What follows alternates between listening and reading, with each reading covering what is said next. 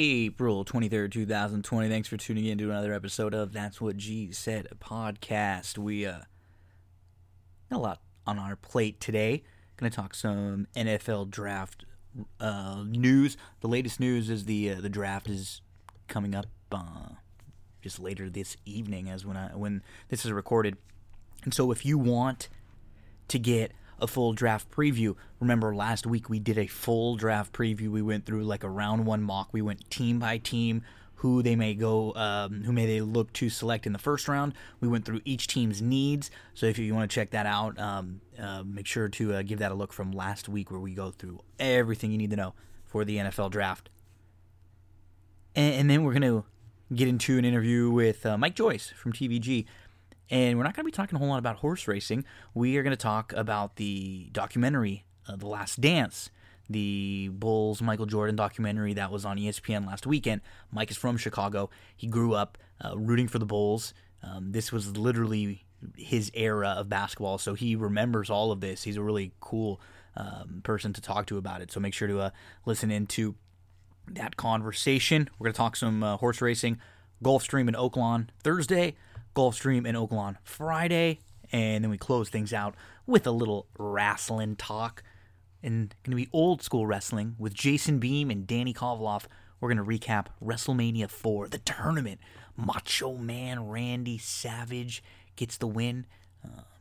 Bobby the Brain Heenan all over the show. Jimmy Hart, some of those great managers. We got Gorilla and Jesse at the commentary booth. Hogan and Andre throughout the tournament. A lot of fun recapping that.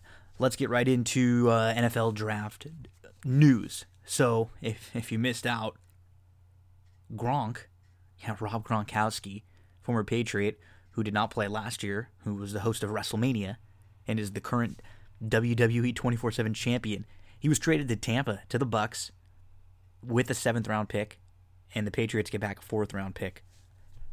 So, it's Tom Brady and Gronk reunited in Tampa.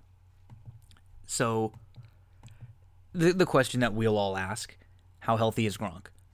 He's always had knee issues, back issues, big guy.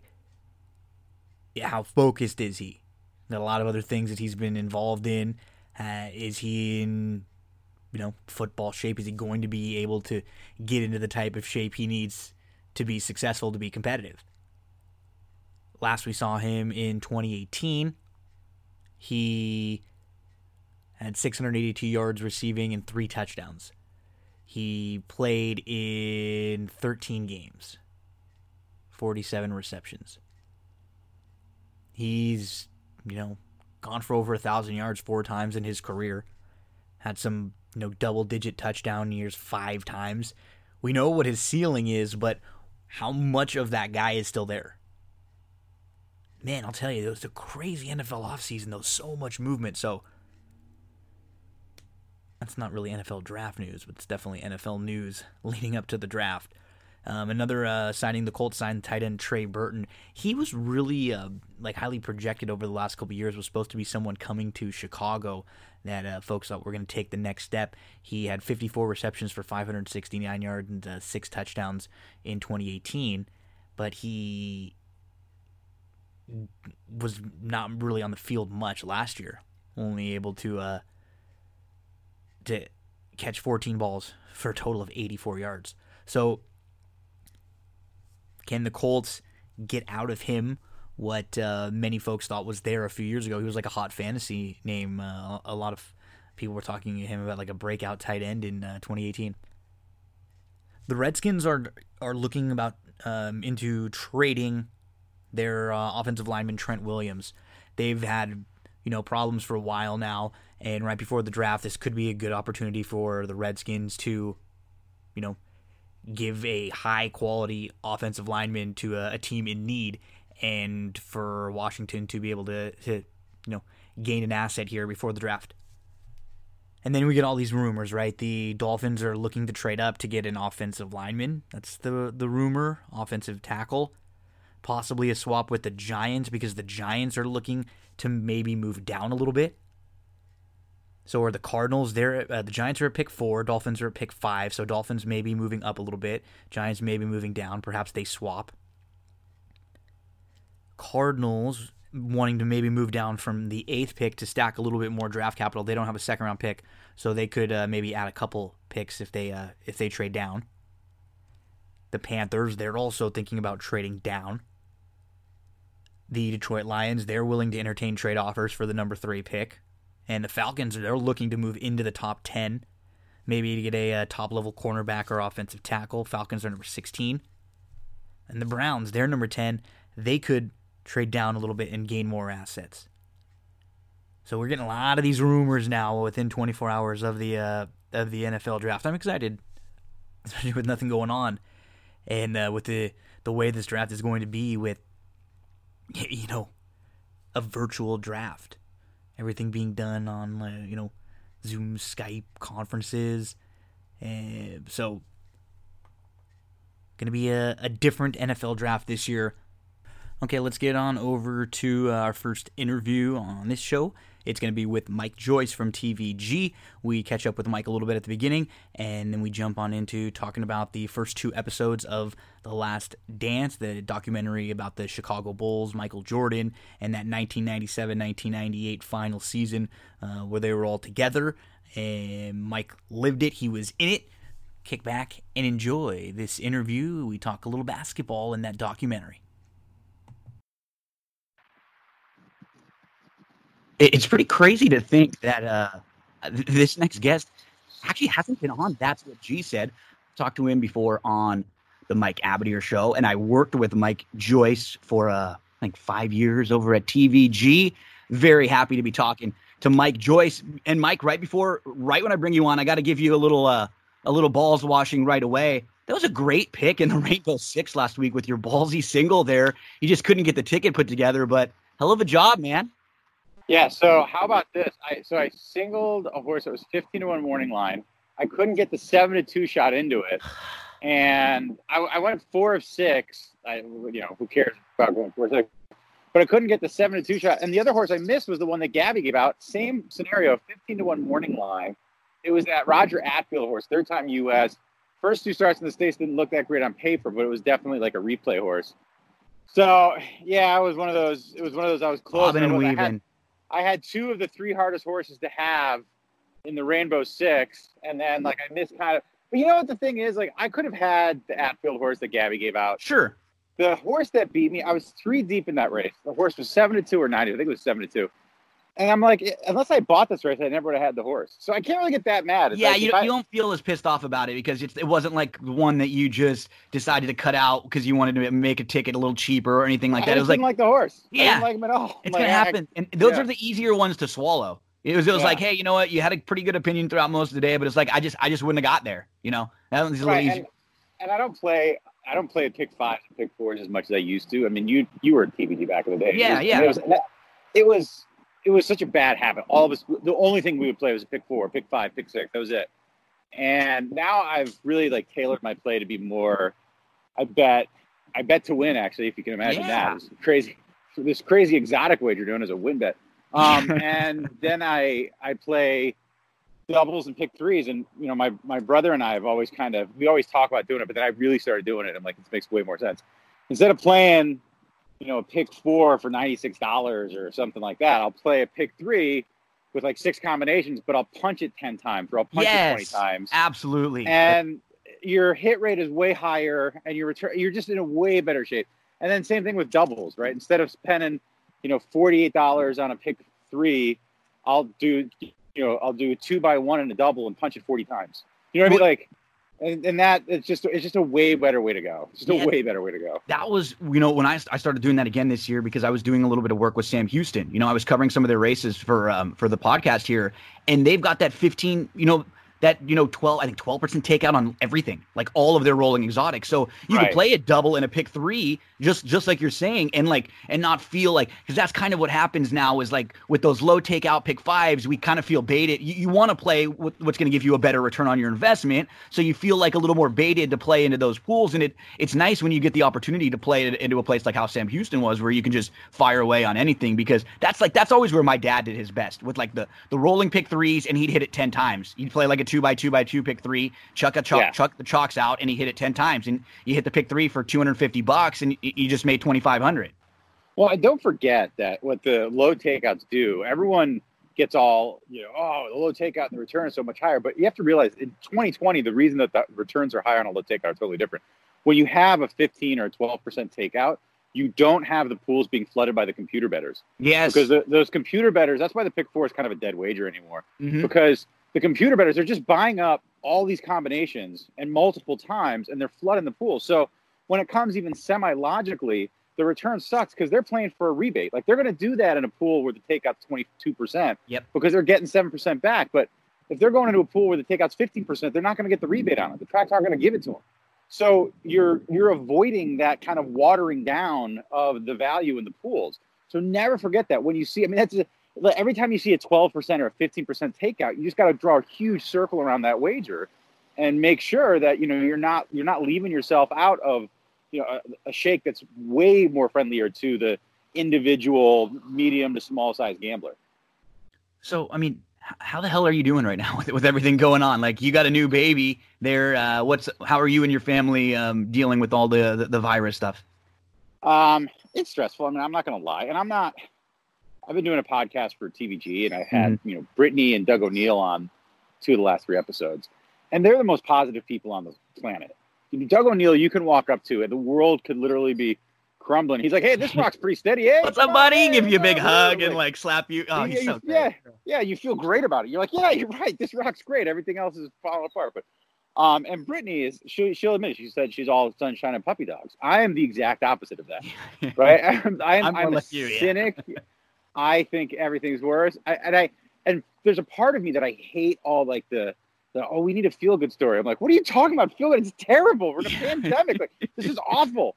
Everyone's like, we're in this together. I'm like, no, we're not. This is the exact opposite of being together. We're literally alone. Yeah, we're all alone. What are you talking? Nobody's in this together. If you're in it together, you're doing it wrong.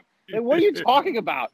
And everyone's like, oh, there's always, people who are always looking for that silver lining. I'm like, you're cracked. This is awful. Like, stop. Yeah. Shut up. I hate it. Like, and I feel like there's a bunch of people like me out there that are so sick of all the feel-good stories. I'm like, I don't want to feel good. This is terrible. Like, when it's over, we can feel good. But, like, this is terrible. I'm allowed to feel terrible. Leave me alone. So, yeah. And me too. We know that I don't have the strongest immune system in the world, so I'm just steering clear of everybody. Like, I don't want to go anywhere out with the crazies. Like, I got a new baby here too. I'm just minding my own business. That's what's great about and that kind of transitions to the next point. We're lucky to be living in an era right now doing what we do where we're able to still do it. Like, I can do every show and everything that I do from home, and TVG, I got to give you credit. I got to applaud, and I'll be the first, when I left TVG a few years ago, I'll be the first, I will applaud TVG when they do things that I like. And when they don't, I'll be the first to say, I don't like that, or that wasn't this, or that was, you guys have been doing a great job, man. We have the ability with the technology, and what's fun with seeing everybody from home, it kind of adds a different personality to the show, right? You get to see everybody with their, Caleb's got the cat there, and Dave's doing the stuff with Sophie now, and everybody's got their little setup. It's a little bit different. It kind of gives you a little glimpse into their world.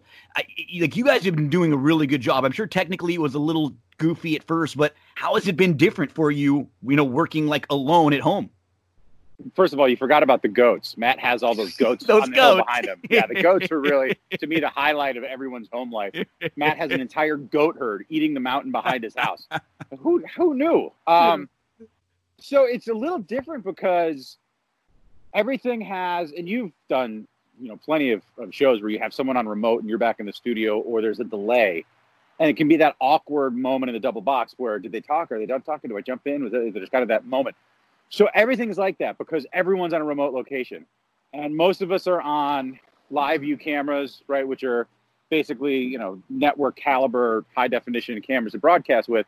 But then some of us are on Skype. And so everything is kind of a mishmash technically. And then the way they've got it set up behind the scenes, and I know a lot of people don't get, exposed to how television really is made. But, TVG, we have a $20 million studio that has all the bells and whistles you could possibly want. And everyone's located right there. Well, everyone's gone. Like, nobody can be in the studio. They have 5 people in there. So the technical director who's punching the buttons is at home. The producer is at home. The director is at home. And they're all in different places.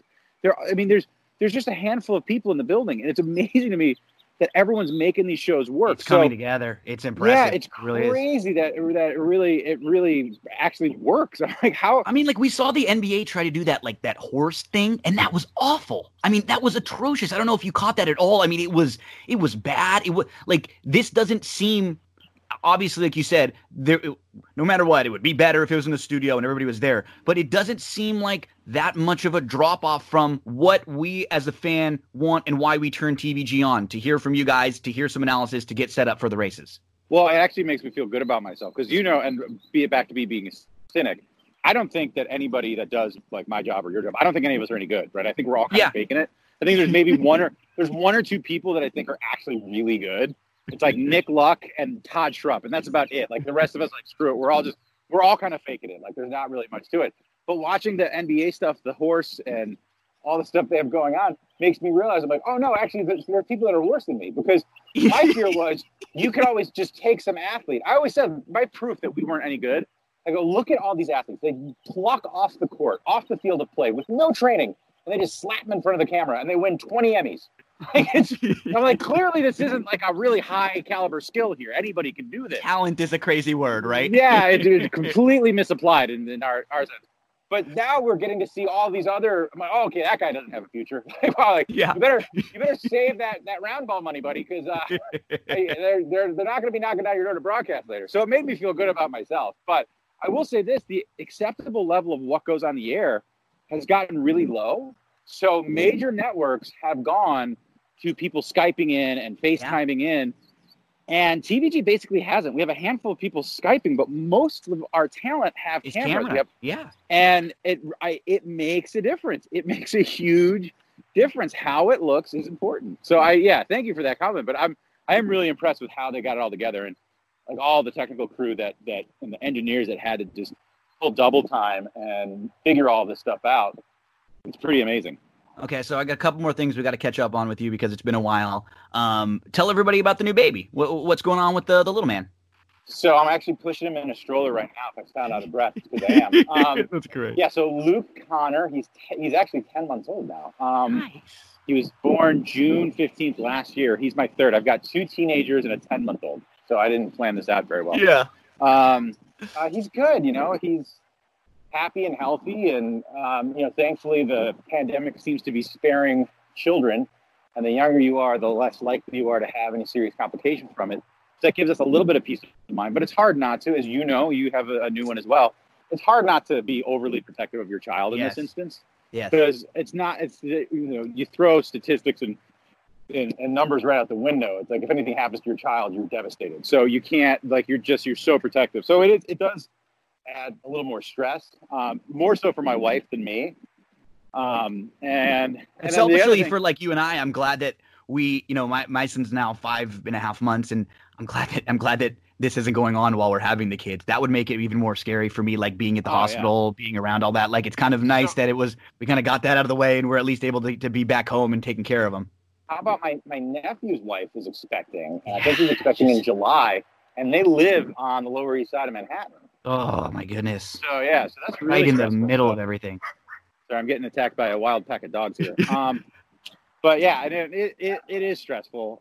But the other thing that's been pretty stressful for me is I haven't seen the teenagers for a month, because when all this hit, they were with their mom, and we decided not to have them go back and forth. So it's been 4 weeks since I've seen Sammy and Declan. The good news is there's teenagers, so who the hell wants to see them anyway? I was gonna say they don't care about you right now, anyways. But at least you may be able to FaceTime them here and there and say hello. But it's just definitely not the same. That's a bummer. So did the baby spark the toupee hair, or what was the spark of the toupee?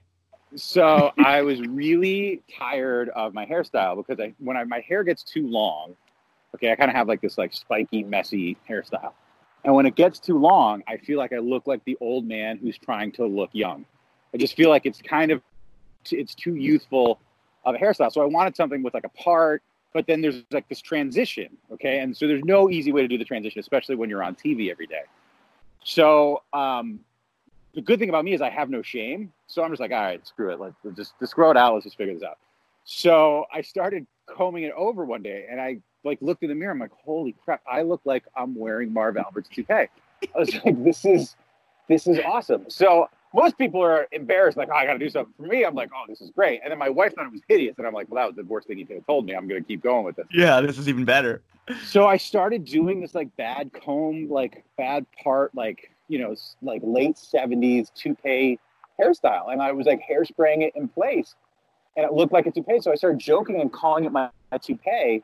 And it's amazing. I would say 50% of my followers on social media think it's really a toupee. Yeah. I mean, it is like, and like now I've gone, I've kind of bridged that gap, and I've gotten closer to a hairstyle I want, although I can't really get a haircut. My wife's just taking the clippers to the sides and the back.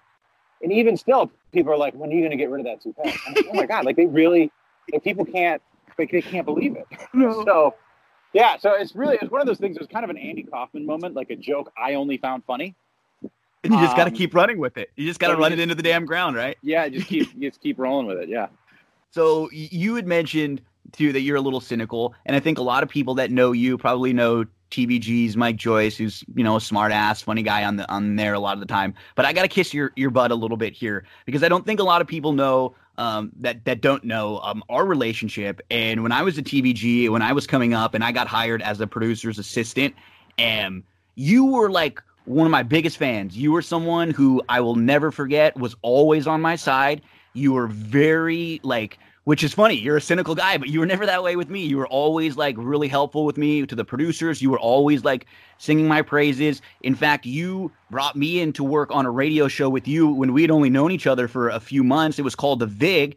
And that was actually, I think when I saw you working on that show with you, that was where like my respect level for you grew the most, because you literally produced our show. You did the entire rundown. You set everything up. We would get to Angel Anaheim Stadium on I think it was Sunday mornings, when we'd have that show at like 7 a.m, and it would be an hour. We'd cover football games. You would have everything done. You got the sponsors and the money that was able to get the show produced. I mean, it was incredible. And you always were on my side. You always stuck up for me. You know, and I was thinking about this the other day. The Vig was just like a few years too early, right? That would have been perfect as a podcast nowadays. We were way ahead of our time, and I want to bring it back, but I'm so goddamn busy right now.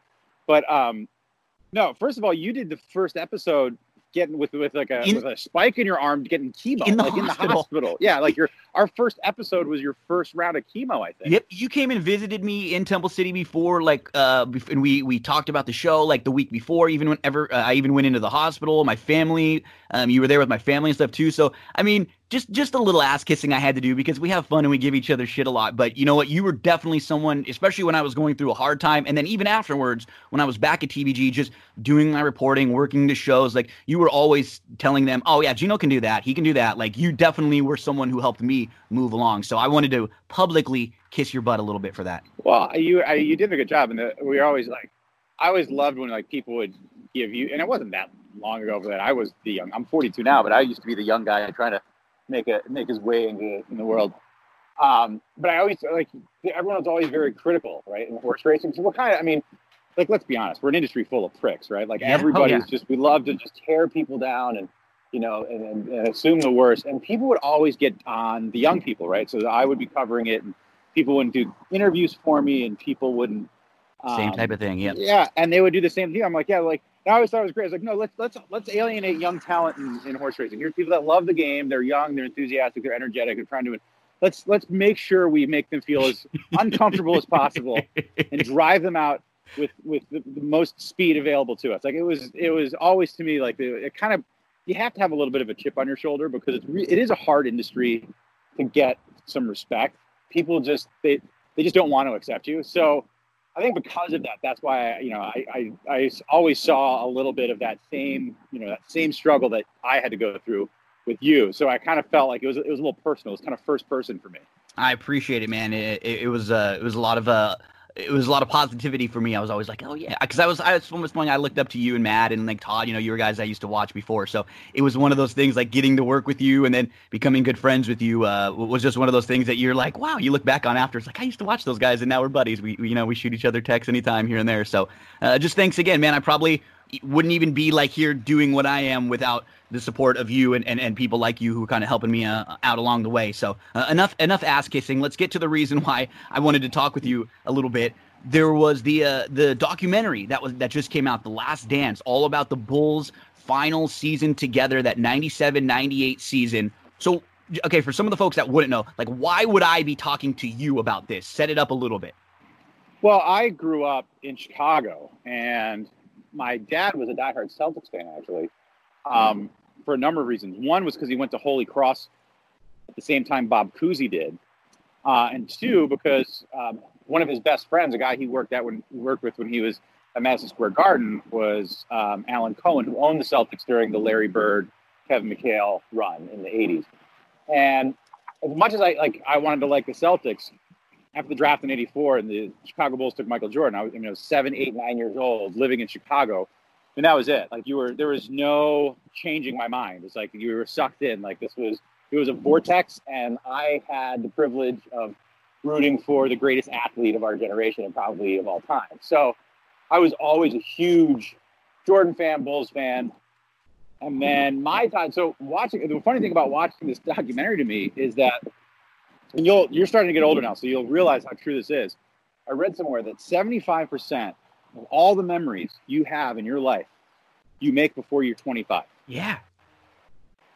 So 75% of everything in your memory bank happened in the first 25 years of your life. And you got to think the first 10 years, you don't remember anything. So it's really just that 15 years from like 10 years old to 25 where everything, like most of your memories come from. And this is for you. Yeah. So watching this documentary isn't like, oh, we're going back 25 years or 22 years. This is like happened yesterday to me, right? These are like, oh yeah, like this is like the most easily accessible memories for me were these Bulls teams. And, the second three-peat, especially because when I was in college and I was just following it really closely. I was going to bars a lot, watching all the games, and I was at the 97 finals. I was actually at the flu game. Wow. Yeah, in Salt Lake City. So I'll give you a little tangent here, little story. So my brother Eugene, who's my only other brother in racing. There's 13 of us, but he's the only other one in racing, and he and I have always been really tight. So I was 20 in 97, or 19, about to be 20. My brother Eugene is the kind of guy who is like, he's just a force of personality unlike anything you've ever seen in your life. And a buddy of his who used to work for my dad, this guy Tom Finch, was just as much of a hustler as they come. And he was really tight with Michael's inner circle. And he had, back in the day, they had these giant screens like you see on the infield of Santa Anita and Gulfstream now. Well, they didn't have those. They had like 2 of them in the world. They were called Sony Trinitrons. And they were like 50 feet, and they were on a semi-trailer. Well, he owned 2 of them. So at the NBA Finals, like he was the guy, he was the vendor they contracted to put the Sony Trinitrons like in the parking lot outside the Delta Center in Utah, outside the United Center in Chicago. And he was like, hey, Gino, like, come down, I got you set up. So at that time, my brother Eugene, he's got Tom Finch there. Another good friend of his is John Ruane, who's like VP of broadcast ops for NBC Sports at the time. And he's there, for the finals. And so the first night, I think the flu game was game 4 or game 5. Game 4 the night before, because they were 3, 4, and 5 were in Utah. Game 4 the night before, they took my dad to the game. And so my dad goes, they have press passes hanging out in the press box. And Peter Vesey recognizes my dad. One, because they both went to Regis High School. Peter Vesey about 10, 12 years behind my dad. And then 2, because he used to work for the New York Post, New York Times, so one of those 2. And my dad was, the senior vice president of Madison Square Garden. So my dad was running the Garden, and he was running the Rangers and all the concerts and all the subsidiary racetracks. So he knew who my dad was from those days. He's like, what the hell are you doing here? So after that, we all had dinner like in Salt Lake at a restaurant in Salt Lake. It was like my dad, my brother, John Ruane, Peter Vesey. I'm like, some snot-nosed 19-year-old kid with a ponytail. And then the next night, they're like, all right, Mike, you get to go to the game this night. I'm like, all right, cool. So I got to go there. So Eugene and I drive up there. No press passes, right? Just nothing. No tickets, nothing. Like, how the hell are we going to get in? So my brother Eugene has a cell phone. And this is like Zach Morris cell phone almost, right? Yeah. Right. So it had the people who had cell phones were like Secret Service police and James Bond. And that was it. Right? Nobody had cell phones back then. And it was like this big giant brick phone. So he walks up. I don't even think the goddamn thing had batteries. Like, he didn't even have a number. He's just like walking up. So he walks up and he starts acting. He was a classically trained actor in his youth. He studied at Juilliard in musical theater. So he's very convincing when he pulls off crap like this. So he starts talking into the cell phone. He goes, look for the most cops huddled in a bunch. I'm like, what? So we're walking around and there's people sitting in line. We're kind of walking around the back of the Delta Center. There's like a chain link fence. There's like 15 cops standing at it. He's like, that's where we're going. He's like, just don't say a word. And he goes, and hold my briefcase. I'm like, all right. So I'm holding his briefcase. He's on the phone talking. And he's like, yeah, okay. I'm trying to. All right, man, I don't know where the hell I'm going. Hang on. And he puts the phone against his chest and he looks and goes, hey, come here. And the cop comes over. He goes, I need to get to the NBC truck right now. And the cop's like, yeah. And he opens the fence and walks us in. I'm like, are you kidding me? That just happened? That's amazing. So we walk in to the Delta Center through the tunnel, through the main tunnel where everybody comes in, where the players walk in. We're walking through the bowels of this arena and we just walk out onto the floor. And I'm standing on the floor on the Bulls end as Scottie Pippen is doing a layup. I'm like, are you kidding me? We're 5 minutes before tip-off. I'm like, how the hell did we get out here? And Eugene's like, hey, Mike, look for Finch. So I'm looking around. Sure enough, 5 rows up behind the one of the benches, Tom Finch stands up, waving his arms. He's like, all right, great. So we walk up there. Finch is like, hey, I only got the one press pass for you, Gino. So, Michael, here's last night. Just wear it backwards. I'm like, where am I going to go? He's like, I don't know. So I was just on my own. I'm walking around in the Delta Center. My brother's sitting, courtside with Finchy, and I'm just okay. So I made myself up to press row, which is kind of high up, but at least I had a place to sit. And I watched the flu game from up there, and you're kind of high up, but you could tell. I didn't know until afterwards that Michael had the flu. And you could kind of hear rumors, but all the different beat writers and whatnot were up there, and they're saying he doesn't look right, something's wrong, and then there's rumors flying. But yeah, that was the one NBA Finals game I've ever been to in my life was the flu game. What an incredible memory on that one. Jeez, yeah.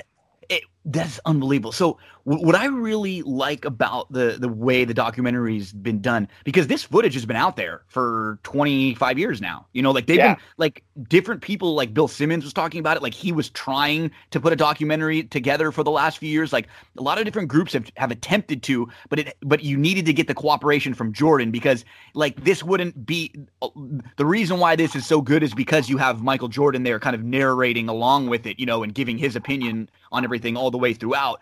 I really love the way they set this up, Mike, how, it's all based on that last dance, that final season. But what they do is and we've only seen 2 episodes so far. It looks like they're going to, that's the overall theme, but then each episode is going to kind of have its own singular focus. And in episode 1, it was basically, Michael Jordan coming from college to the NBA, the draft, and then we got to see that awesome when he got hurt and then he came back in that awesome series against the Celtics where he almost was able to single-handedly beat them before the Bulls were even the Bulls. I love how it bounces back and forth. I think they do a really good job of that. And so for that first episode, that theme where we kind of saw young Jordan, and we heard about the stories with Dean Smith and the stories with James Worthy was great. He said I was better than him for about 2 weeks, know, and then 2 weeks in, what are some of the things from that first episode, young Jordan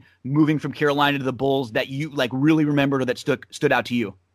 Well, the best part about that episode was the story about going into the hotel room and there was all the hookers and blow everywhere. The traveling cocaine circus. That was the best story. That's one I hadn't heard before, right? And it never really dawned on me because the NBA in the late 70s, early 80s, they had a massive drug problem, right? Yeah. And I guess it was the death of Len Bias that it took that to kind of clean it up. But I'd never heard that story. And No. that was the one that just cracked me up. I was like, and like, you get the idea of just how, and I think we all knew it, and it wasn't any new information, but you get the idea of how he was wired from a really early point on. I mean, and it's unlike anybody else. So I know that people say these things that, you know, winning is the most important thing, yeah, that's great. But I mean, he was literally psychotic about it. I mean, it's a problem. He has a psychological disorder that if he was not a supremely gifted athlete, he'd be in a straitjacket. Oh, you're right.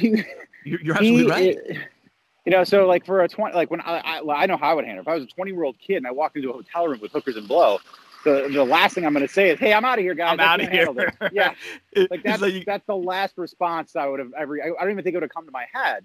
And for him, he's like, "No, I'm not going to do this." And he just, you know, was just like, "All right, I'm going to buckle down and get better." Like he just wanted to get better as fast as he could, and he wanted to win. And you just get the first episode, they do a good job of letting you realize, you know, it was different. It wasn't like LeBron. It wasn't like Kobe. It wasn't like Hakeem or Kareem or Wilt it was purely he was the most competitive human that has ever walked the planet.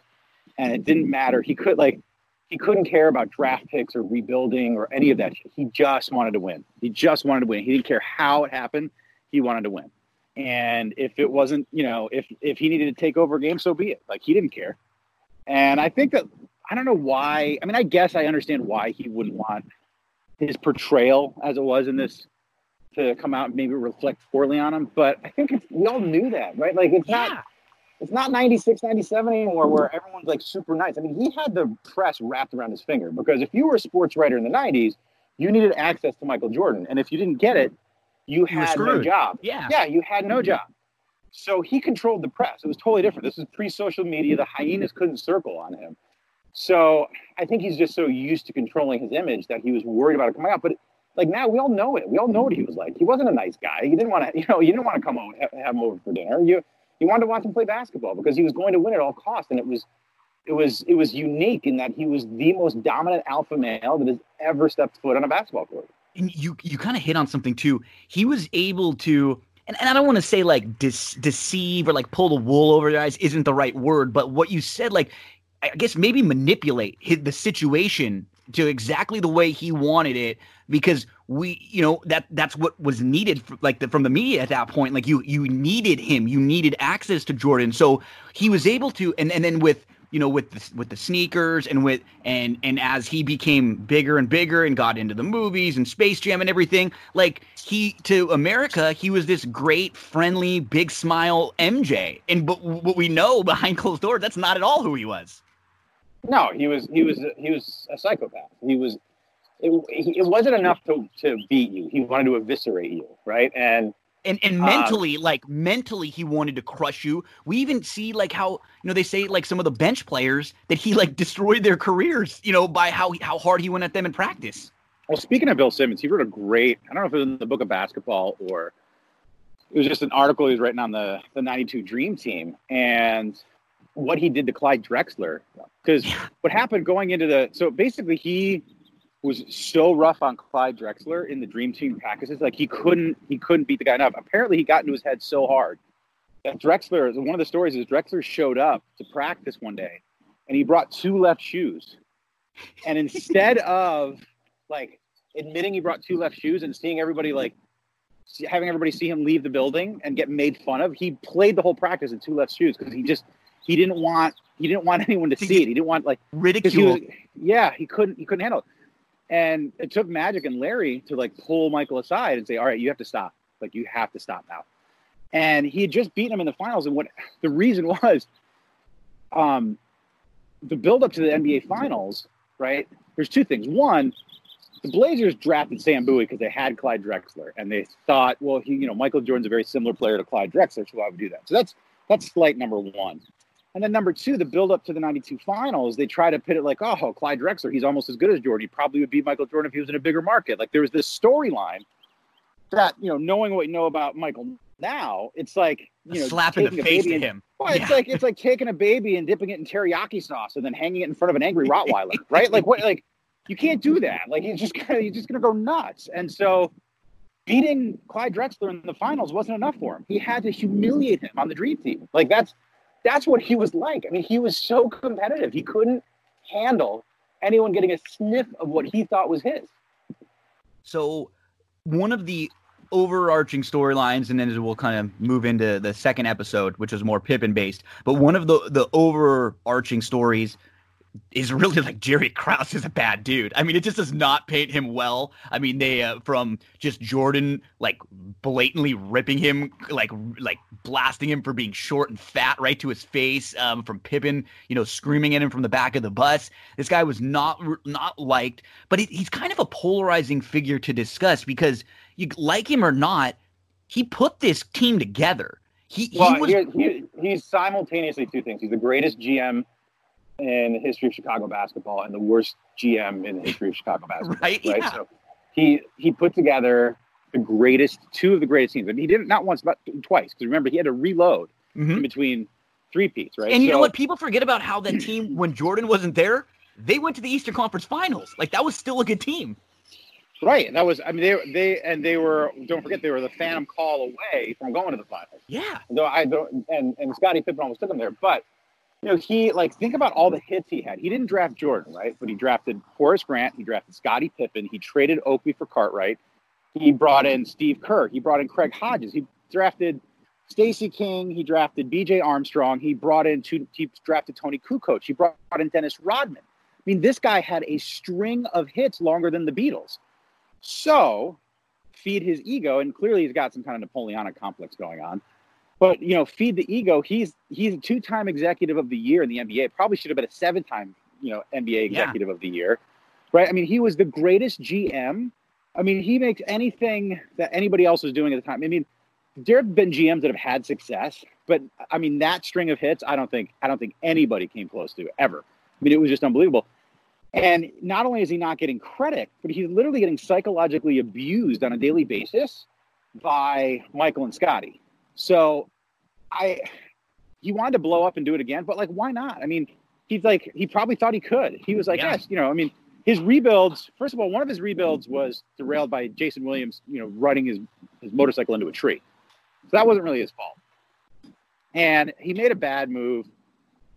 He could have rebuilt with Elton Brand and Tyson Chandler, and he ended up trading Brand so he could draft Eddie Curry, which probably wasn't a great move, right? But if he would have had a core of Tyson Chandler, Elton Brand, and Jay Williams, right? That could have been a team that competed for years. Absolutely. Yes, so he really only made one bad move in his rebuild, one bad move, and it set him back 10 years. And then the Bulls didn't get back on track until they had the Kirk Heinrich, Ben Gordon, Andres Nocioni teams, right? I mean, it took him, but still, within 10 years, he was back there.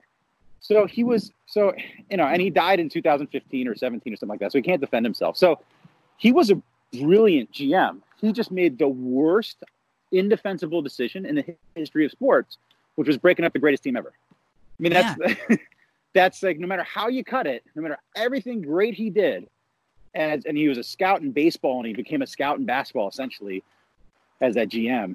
No matter how you cut it, everything he did, he was probably the greatest GM of all time. He was the worst GM ever for doing that, and that's going to be his legacy.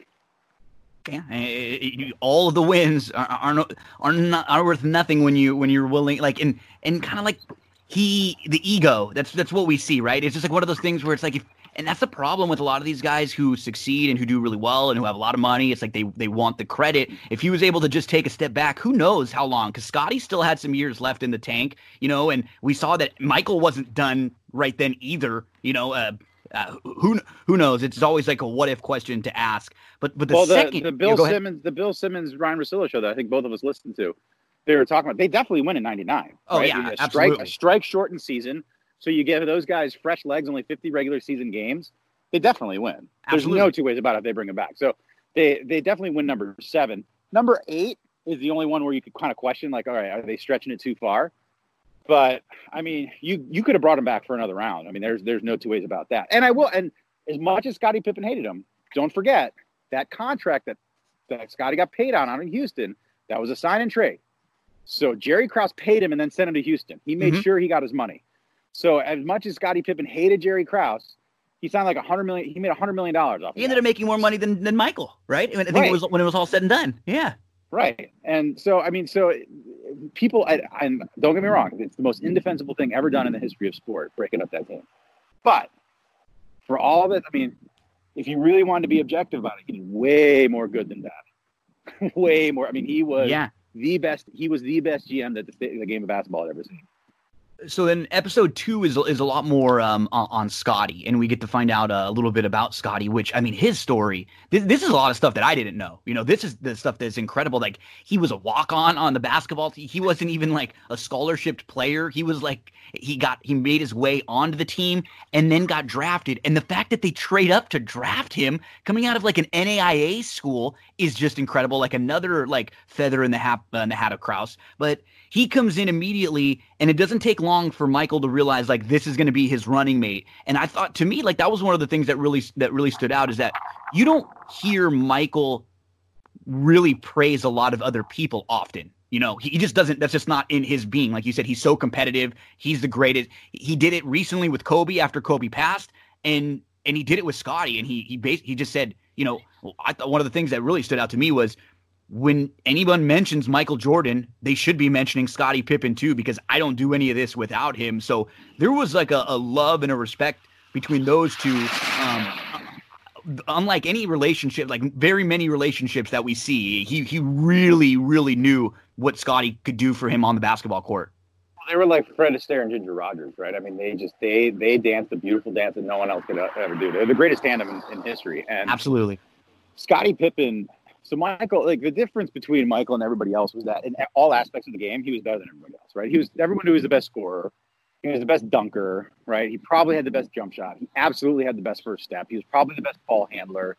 Okay. He was the best defender in the league. Yep. And Scottie Pippen was the second best at all those things on the team. I mean, it was like you go down the list. And probably in the last 3 years, he was the better defender. He had the tougher defensive assignments, right? Mm-hmm. Because, you know, Michael needed to save his legs a little bit to score, right? So Scotty was, you know, the better defender in the second three-peat. And the way that they played the lockdown defense, that perimeter defense, there's nothing like it in the league today, and there's never been anything like it. The length of Scotty too out there, just unbelievable. Right. I mean, it was impossible. And what compounded it, so you have this perimeter defense, so good luck getting through it. And then when you don't get through it, they're on the break, right? And you've got, if anybody else leads the break, right? Usually it was Scotty leading the break. But if anybody else leads the break, they've got Michael on one wing, Scotty on the other. And you could have your entire team down there. You're not going to stop them. So it was just a force of just will that you couldn't ever comprehend getting through. And it was so intimidating that, you know, a lot of those teams in that 72 win season in 96, they scared a lot of teams. I mean, they beat a lot of teams. It was mental. They beat you before the game started. Yeah, they just scared the hell out of them. They didn't want to see him. They're like, it's going to be awful. It's amazing to think about too, like how he was so good at that time. But Pippen would have been even maybe better in this era with like the switchable. You know how they're playing with no bigs. He could like guard all 5 positions. He would be like incredible right now. Right. I mean, he was you know, a shorter but better version of Anthony Davis. He was a point guard who grew into a forward. I mean, he played and he created the position. I mean, there's no such thing as a point forward before Scottie Pippen. I mean, he created the position. And we find out, you know, it's weird. It's kind of like it was like a perfect storm. I think the reason why he ends up taking that really crappy contract early on, you know, after the 91 season is because it's a lot of it had to do with his upbringing and where he came from. We found out, you know, they didn't have a lot of money. I think one of his brothers said, we didn't realize we were poor. You know, we were having fun, but we were poor. And then there were multiple people in his household that were handicapped, that were in wheelchairs. I think he probably had this like, man, I could lose all of this at any moment. I want to get the most security that I possibly can right now. So for someone like that, I mean, when you're a 21, 22-year-old kid, you don't know what, you know, what's the difference between 100 million and 18 million, right? Like there's no that's part of it. I think a bigger part of it, and people like to say, well, he signed a dumb contract. I mean, he wasn't just smart enough. Nobody could predict what the NBA was going to do. Yes. Nobody could predict that Michael Jordan was going to be making $2 million in 1991 and $36 million in 1998. No one could predict that. So, I mean, Michael was the reason for that. But, and he signed it before the 92 Olympics. So the 92 Olympics, for everything that the Dream Team was, they globalized the NBA. And, how many Hall of Fame European players said the first time they saw Michael Jordan, they knew they wanted to play in the NBA, right? I mean, that's like Dirk Nowitzki, all the way down the list. Every Eastern European player, Tony Parker, all of them. That's, that they globalized the NBA. And so that was part of the reason salary skyrocketed, right? The 90s Bulls and the Dream Team. So no one could predict that. So he probably knew he was signing a not great contract, but he opted for security of having that 7 years versus 5, because he figured, $2.5 million a year, that's another $5 million. Sure. Right? Instead of thinking I'm giving up $5 to $7 million a year by signing those last couple of years. Yeah, it's a great point. Like we are able to so easily look back on it, hindsight's 2020, right, and say, man, but it was a different time. There wasn't all that money floating around at that point. Right. Like it would have been so hard to project what you're saying, like that Michael is going to like lead this new NBA like rejuvenation, to where the NBA is like really popular again and becoming like another, like right up on the top level of sports. Because at this time there was no, like, the NFL isn't the beast that we know now. It was like the NBA and MLB around this time, and even MLB had some of the issues with the steroids and with things like that people were a little turned off on. So this was like really like bread and butter time, early 90s for the NBA to be center stage, and Michael Jordan. Yeah. I mean, he was the biggest. Like, we hear it's all easy. We got to hear some of the fun stories and stuff about him, but I mean, going to France, we got to see he was the most recognizable, not athlete, person on the planet.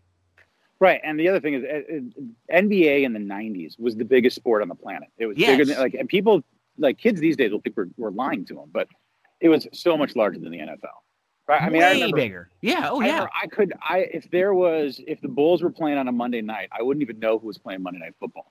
Right, whereas opposed to 4 years ago, wrestling would get higher Monday Night Football ratings. Yeah, wrestling on Monday Night Raw would get higher football ratings than Monday Night Football would. Yeah. Yeah, and now if the World Series Game 3 is against Monday Night Football outdraws it, right? Yeah. But or the draft back in the '90s, but back in the '90s, the NBA was the biggest sport, bigger than baseball, bigger than football, bigger than anything, right? And it wasn't even close. Like, it wasn't even close. We got to hear some of the really fun stories that we've heard throughout, like Jordan not making his varsity basketball team as a sophomore, which is always crazy to think about because he wasn't quite big enough yet. And they said that next year he really grew up and he blossomed. And then I played varsity basketball as a sophomore. Right? I know. I got pulled up to varsity soccer as a freshman. It was amazing. And then we got the Dean Smith, I think, which was one of my favorite quotes throughout the whole thing. And he said, like, nobody could ever turn it on and turn it off like Jordan, and he never turned it off. Never turned it off. Yeah, I mean, it's just it's so funny because you look at all the people you forget he played with Brad Daugherty in college, and you forget like Roy Williams was on Dean Smith's staff at the time. Like they bring all these faces out. You're like, oh yeah, like you forget like that first Bulls team. I didn't do anything on a documentary, but that first Bulls team was like Dave Corzine and Orlando Woolridge that was like the cornerstone of the franchise at the time. I mean, it was just like you just kind of forget like all these old faces that he came across, and it really wasn't that long of a time, right? Think about it. It was 1984 to 98, so that's 14 years. Like, I've been at TVG for 19 years. Yeah, I mean, that's like, it's 14 years, and just think about how different the world was and how different. Like, the different player we saw, the rookie, who was just kind of like this bright-eyed kid coming out of North Carolina. What did he say that when he was in his, like, one of the first interviews, he was like, well, yeah, I guess maybe I can help improve this team a little bit. He was so, like, humble and so different than the Jordan we would know even just 6-8 months, a year later. Yeah, and then he was an alpha male, and it was just like, those puppy teeth were sharp, but they grew out quick, man. It's just wild to see it. And it's wild for me to see it all again. Cause like I said, these are not like hard memories for me to pull up. Like these are like the easiest part of my time to recall, part of my life to recall.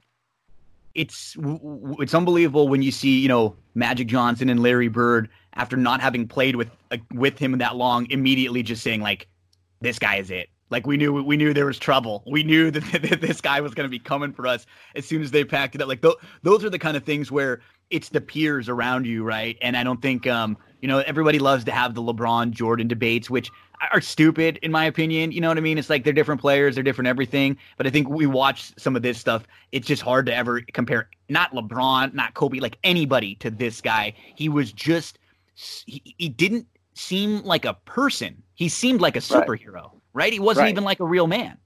Well, and the thing that I would say is that the difference between Michael and, any other player you could say is the best ever, right? Whether it's, LeBron or Kobe for the modern day, or whether you want to, throw like some of the old time players in there, like, Kareem or whatnot, or, Larry. It's not how he played, what he did, all those things. The separation between him and the second best guy in the NBA was the largest you've ever seen. That's like there was like, I don't like who was the second best player. I mean, Michael Jordan should have won the MVP every year he was in the league. Yeah. Period. And it was cute. It was cute they gave it to Charles that year, but he destroyed him in the finals, right? And it was nice they gave it to Karl Malone, but he destroyed him in the finals. Like there's Kellerman said question at one point where it's like, I don't know if there's any person who's ever done anything as well as he played basketball. Like, we're not even talking about him being the best. We're talking about like somebody that's a cook. Like anything that you do, he literally had it mastered. And as you mentioned, he's so much better than the person that was chasing him. It was incredible that a guy like that was able to find things to continue to motivate himself, to continue to put a chip on his shoulder throughout. Because it could have been really easy for someone like that to get bored and just be like, oh, you know what? I've already won 3. I'm so much better than than everyone else here. This really isn't even that much of a challenge. It's kind of what happened when he went to baseball a little bit, but he kept continuing to find ways to like, you had said this too. He didn't just want to beat you. He wanted to destroy you. Yeah. And you needed to bow down at the altar of Michael, right? And the only apt comparisons that we've seen to Michael Jordan are not in basketball, right? It's Babe Ruth, it's Muhammad Ali. Yep. And maybe Tiger. And Tiger, and people, trying to find like historical perspective on Tiger. I'll say this, and whether he ever catches Jack or not, I think it's irrelevant. The golf that Tiger Woods played between 1996 and 2008 is the greatest stretch of golf ever played in mankind, and you'll never see it again. Yep. You will never see someone dominate the game like that ever again. Well, in that respect, I think you can put him on that level with a Michael Jordan and a Muhammad Ali and a Babe Ruth.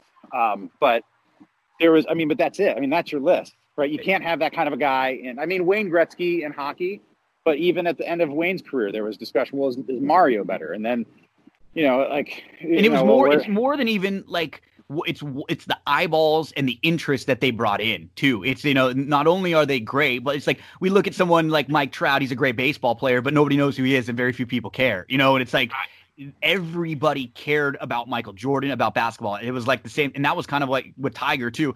I don't watch a whole lot of golf anymore. I like golf. It's fine. But when Tiger's playing, I was watching with my dad every Sunday on that final round. Like you had to watch, Yeah. And that's what Michael Jordan was. There's just so few icons that we'll ever get to see, and nobody ever comparable again. I mean, the shoes was amazing too. It's like, hey, if you sell this amount of shoes in a year, we'll get our investment in, and he like tripled that in like a couple months. It was just. Right. The whole thing with the Jumpman brand was, like, at some point, Nike couldn't pay him. They're like, yeah, we're just gonna give you your own brand, and you're gonna have equity in it, because we can't. There's no amount of like sponsoring a guy and putting him on posters and in commercials that's worth what he is. So Nike so Mike basically said, all right, this is your brand and you have a major equity in it. And that I can't have you on payroll anymore. We just have to, there has to be another way to go about this, right? You're way too valuable to this whole operation.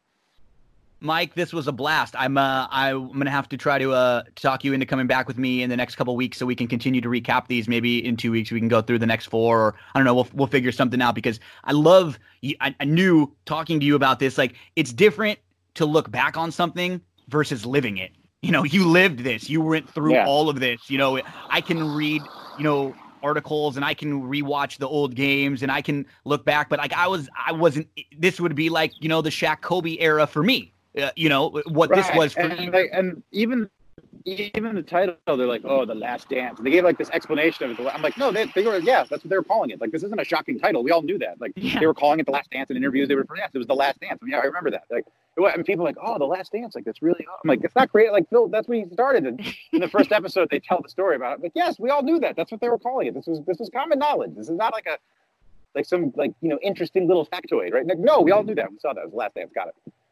So we got 2 episodes down. They're gonna continue to show 2 episodes every Sunday coming for the next few weeks. I believe there are going to be 4 more parts of 4 more weekends of this still to come. Mike Joyce, thank you very much. Let the folks know what's your schedule like the next couple of days. When can we see you on TVG? I'm doing morning show on Thursday. I think this is probably what it's going to be like. The schedule's come out real late. Morning show on Thursday, so 9:30 to 12:30 Pacific, and then I do these doubles on Friday, Saturday, Sunday. I do lead in because we're doing shows on NBC Sports now. So I do the lead in at NBC Sports from 11 to 1. And then I do the last hour of NBC Sports with my man Weaver. So it's like me and Weaver jump in to just throw a monkey wrench into the fine working machine works of whatever they have going on during the previous 4 hours. And just, I'm sure you with your Los Al roots have to be pretty pumped at what's been going on over there the last couple of weeks. Holy crap with those pools, man. $340,000 for the early pick 4. I know, and like I got to work on my game. Like I'm like trying to fire on a pick 4. I'm like, I don't even know half these guys. Like what it used to be, I could fire blind. Just give me a programmer and overnight, and I feel like I had a shot because I was there every night. But yeah, I gotta dive back in. They are reaping the benefits as some of the other tracks in California are closed. Hopefully that will change very soon. Mike, man, this was a blast. It was fun to catch up with you, and then it was cool to focus on the Last Dance stuff for the last half an hour or so. I'll shoot you a message. Maybe we can link up again in the next few weeks. Take care of the baby. Tell Dina I said hello. Love you, brother. Thanks for doing this. I love you, Dina. Thanks, man. Okay, have a nice one. That was Mike Joyce from TVG. We're going to take a quick break. We're going to hear from one of our sponsors, but don't go anywhere. Just wanted to remind you about one of the sponsors of That's What G Said podcast, Sarah Candle Company. Visit sarahcandles.com, CERA candles.com. Use the promo code GINO for 10% off of your entire purchase. These are all natural soy wax candles. They burn longer. They are better for you than the candles out there that have that traditional paraffin wax. I know the people from this company personally. I've grown up with them my whole life. They love candles, and the goal was to have an affordable candle that everyone can enjoy. Use that promo code GINO. My favorite is Fresh Roses. The Fresh Roses scent is awesome. If you're a horse racing fan, they got Del Mar in there. You ever want to know what Del Mar smells like, but you couldn't make it out there? Order your candle right now from Sarah Candle Company. The website, CERA candles.com. sarahcandles.com. Promo code GINO for 10% off your purchase. Big thanks to Mike Joyce. As you can see, he has got just great insight. It's when you lived through, an era like that, you just remember a lot of little things, and he obviously is a great source to talk to about the Bulls and that era of Chicago Bulls basketball. Let's jump into talk about some horse racing for Thursday. Get your Gulfstream Park past performances out, and let's start in race number 1. I think if you're going to play some kind of early pick 5s, I would just single the 7 here. This barn has been really cold as of late, actually. But the blinkers come off coming out of a race that's just a lot better, probably the quickest in here. So this is a good spot to maybe just single in if you're playing an early pick 5 and move on. I do expect this horse to get played. I mean, on paper she should be like 7-5, but we do have to say the barn has been cold, and they're a barn that gets bet a lot. So obviously tread lightly with their recent numbers, but that doesn't usually bother me because it kind of swings back and forth. Let's go to race number 2, and this one would be pretty kind of I would be kind of Captain Obvious here. No real strong opinions. To me, the horses they look like the 6 Cabrino had a slow start and then closed really well. The 5 Water Wizard obviously makes a lot of sense. The 1 Bust Out Lady on the cutback. If she works out the trip here, I'd be willing to put a few bucks on her on top, but I'm a little concerned about, from the rail, can she get the lead? if she gets the lead from the rail cutting back, she could be really, really tough to pass. And she knows the drill. Another one who wouldn't really shock me. So nothing real outside the box there. I would just be 1, 6, 5, and 7. In the third race, I like the 6 in here, Make a Mint, who was last seen on December the 11th and was close up after a good start, and then was kind of outrun a little bit, but closed really nicely for third, and that was, going 5 furlongs on the turf. I don't think she necessarily has to be as far back in there, and there's just not a ton in this race, right? Like, she's just done actually some decent work when many in here have not. The 1 ... dash with the blinks on, gonna go second off the bench. Obviously, I think a race she needed last time out. She could show a little more speed from the inside and maybe be pretty tough in here from the rail, flashing some speed. The 4 Princess Avril, another one who will likely be forwardly placed in here. We'll see what she's got first time on the grass. There's just not a lot in this race, so that's why I'd lean to the 6 Make a Mint, and I'd go 6, 1, 4 in here. In the fourth, the 4 is interesting. I like the fact that Time to Two Step has shown a little improvement when stretched out. She showed, kind of like a sit off the pace a little bit last time out and then moved early to the lead. She did what she was supposed to do as the heavy favorite that day. Every right to improve and step forward with the race under her belt now. And she's not going to be too far out of it. She's going to just get a good trip. The 6 in here, Painter Fest, for just an awesome barn off the claim. The 1 Samoa, who should be flashing some speed down from the inside. The 3 Stormy Boss, who's going to be forwardly placed in here and just missed in a similar spot. I'd be 4, 6, 1, 3 with the 4 on top. In the 5th race, this to me is, the 7 Valdalobo, who is looking for a 3rd consecutive win, but has had to go to the bench, after each of them. But she shouldn't be too far out of it early on. Dermot should be right in the mix. And what I like about Dermot, too, I think she's a little bit better when she can sit, but she's shown that she has some speed. She's also shown that she can come from behind and show like different tactics in some of her last couple of races when you go back and check them out. Going to have to improve a little bit on willing to speed, though. So to me, those are the 3 horses in there, 6, 7, and 8. In the 6th race, Untitled's just going to be a really heavy favorite. It's a great spot for him as a Florida bred, getting back in against state breds after finishing 2nd in the Gotham last we saw him. If you're looking to try to beat him, it would probably be winking at the dude who goes into a solid barn and was a recent winner last time out. But I mean, this is just a really good spot for Untitled. In the 7th race, I have 8, 11, 12, 9 in here. If you're looking to play some of the exotics, I think Home Base is a price that's worthy of some inclusion. Dr. Edgar makes a lot of sense. Morocco obviously figures in here. So nothing too crazy, nothing not really like outside the box, just pretty logical. It's in the last couple races where I have a little more of a strong opinion. So I think the 6 Little Miss Hot Mess in race number 8 is a must-use and a horse we should put a few bucks on to win. Really big fan of the last out victory, and I actually think the 7 furlongs will be perfect. She can sit a little bit off the pace. She kind of was a little more forced from the inside last time out, and I don't expect her to be right on the lead. She has the ability to go to the front, but she's probably a little better when she's just sitting right off. So I'm 6-2, Money Never Sleeps, Topo Grigio, Bird Map, obvious contenders, but let's have the 6. I kind of have the 6 and the 2 as the top tier in here. In the 7th race, the 1 Temple, going to be very tough. Just doesn't really run bad races. But the horse I'm gonna try to key in on in this race is the number 7 Rise the Guy, who's gonna go 3rd start of the year now, and I think he's gonna be ready for his absolute best. He takes the blinkers off on February the 22nd. He really never got a shot to run. He had nowhere to go late and down on the inside. When he really wanted to get going, he was just traveling really, really well, and it was just super sneaky trouble. He was behind Largent, who came back to win.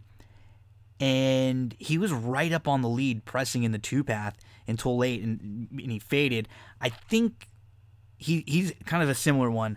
I didn't love the kind of pressing from the 2-path. I much would have rather see him either try to clear off or take back a little bit. He was kind of caught in between, so let's give him another shot in here. Rise the Guy, number 7 in race number 9. Let's use along with the 1 Temple, and then to close things out in race number 10, the 3 Sweet Blossom.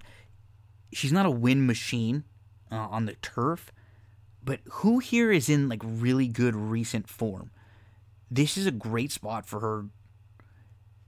She completely missed the break, put a line through that last start, and that was on the dirt. And then go back and look at some of the turf form, right? Last time we saw her on the grass was against the 30 claimers, so that was, and that's not even a bad race against Tougher. And the races at Tampa are the ones that really would fit nicely in here. Sweet Blossom, the number 5. Trilby looks like the one to beat. The 7 Retro Street should be in the mix, and tough to leave out Sweet Story. So 3, 5, 7, 10 there. If you want to play any kind of late exotics, kind of talk you through those. In the first race, number 7, Calentita will probably be a horse to key in on in the early exotics. The third race, don't forget about the 6 Make a Mint. Fourth race, the number 4 Time the 2-Step. Fifth, the number 7 Valdolobo. Eighth race, the number 6 Little Miss Hot Mess. Ninth race, the 7 Rise the Guy, and the 10th, the 3 Sweet Blossom. Make sure to include those in your exotics. Let's get you over to Oaklawn for Thursday, April the 23rd. And the plays will start in race number 3. For me, the play here is the 6 Moonshine Moment. I think if you toss the last out race going along in the slop against Better, key off the 2 back race against the Arkansas Maiden Bred Special Weights, now you get the drop in class. He should show his best today. That February race, he had a slow start. He was in some traffic. He was in tight. He was shuffled from the inside. He took back. He was like 10 off of it. He angled around. He was a really nice sustained rally up for third. If you get an effort similar to that, that's going to win this race. Moonshine Moment. Big shot in here. The 10 is probably the one to beat. That's Thornish, who tried Tougher last time out, drops back down, and if you just key off the races at this level, he's going to be really tough in here. But the 6 is the key. Let's make a win wager if we can get anything around 7-2, 3-1 or so. In race number 4, I like the 3, Full of Run. I think the sprint race will have sharpened up his speed a little bit. He's going to stretch back out for his second start at Oaklawn Park. If you look back a few starts, the races that he comes out of aren't bad. Even that race back at Hawthorne, he was behind a horse who had won 6 in a row, Slick Silver. Full of Run was completely outrun early on last time out, but he settled. He was about 5 lengths off. He was 4 wide. He got up to within a couple lengths, but he was really wide at the top of the lane. He won the battle for second. He was chasing a 3-5 winner that got a perfect forwardly placed trip in a small field, and that was Drina Star's second win in a row.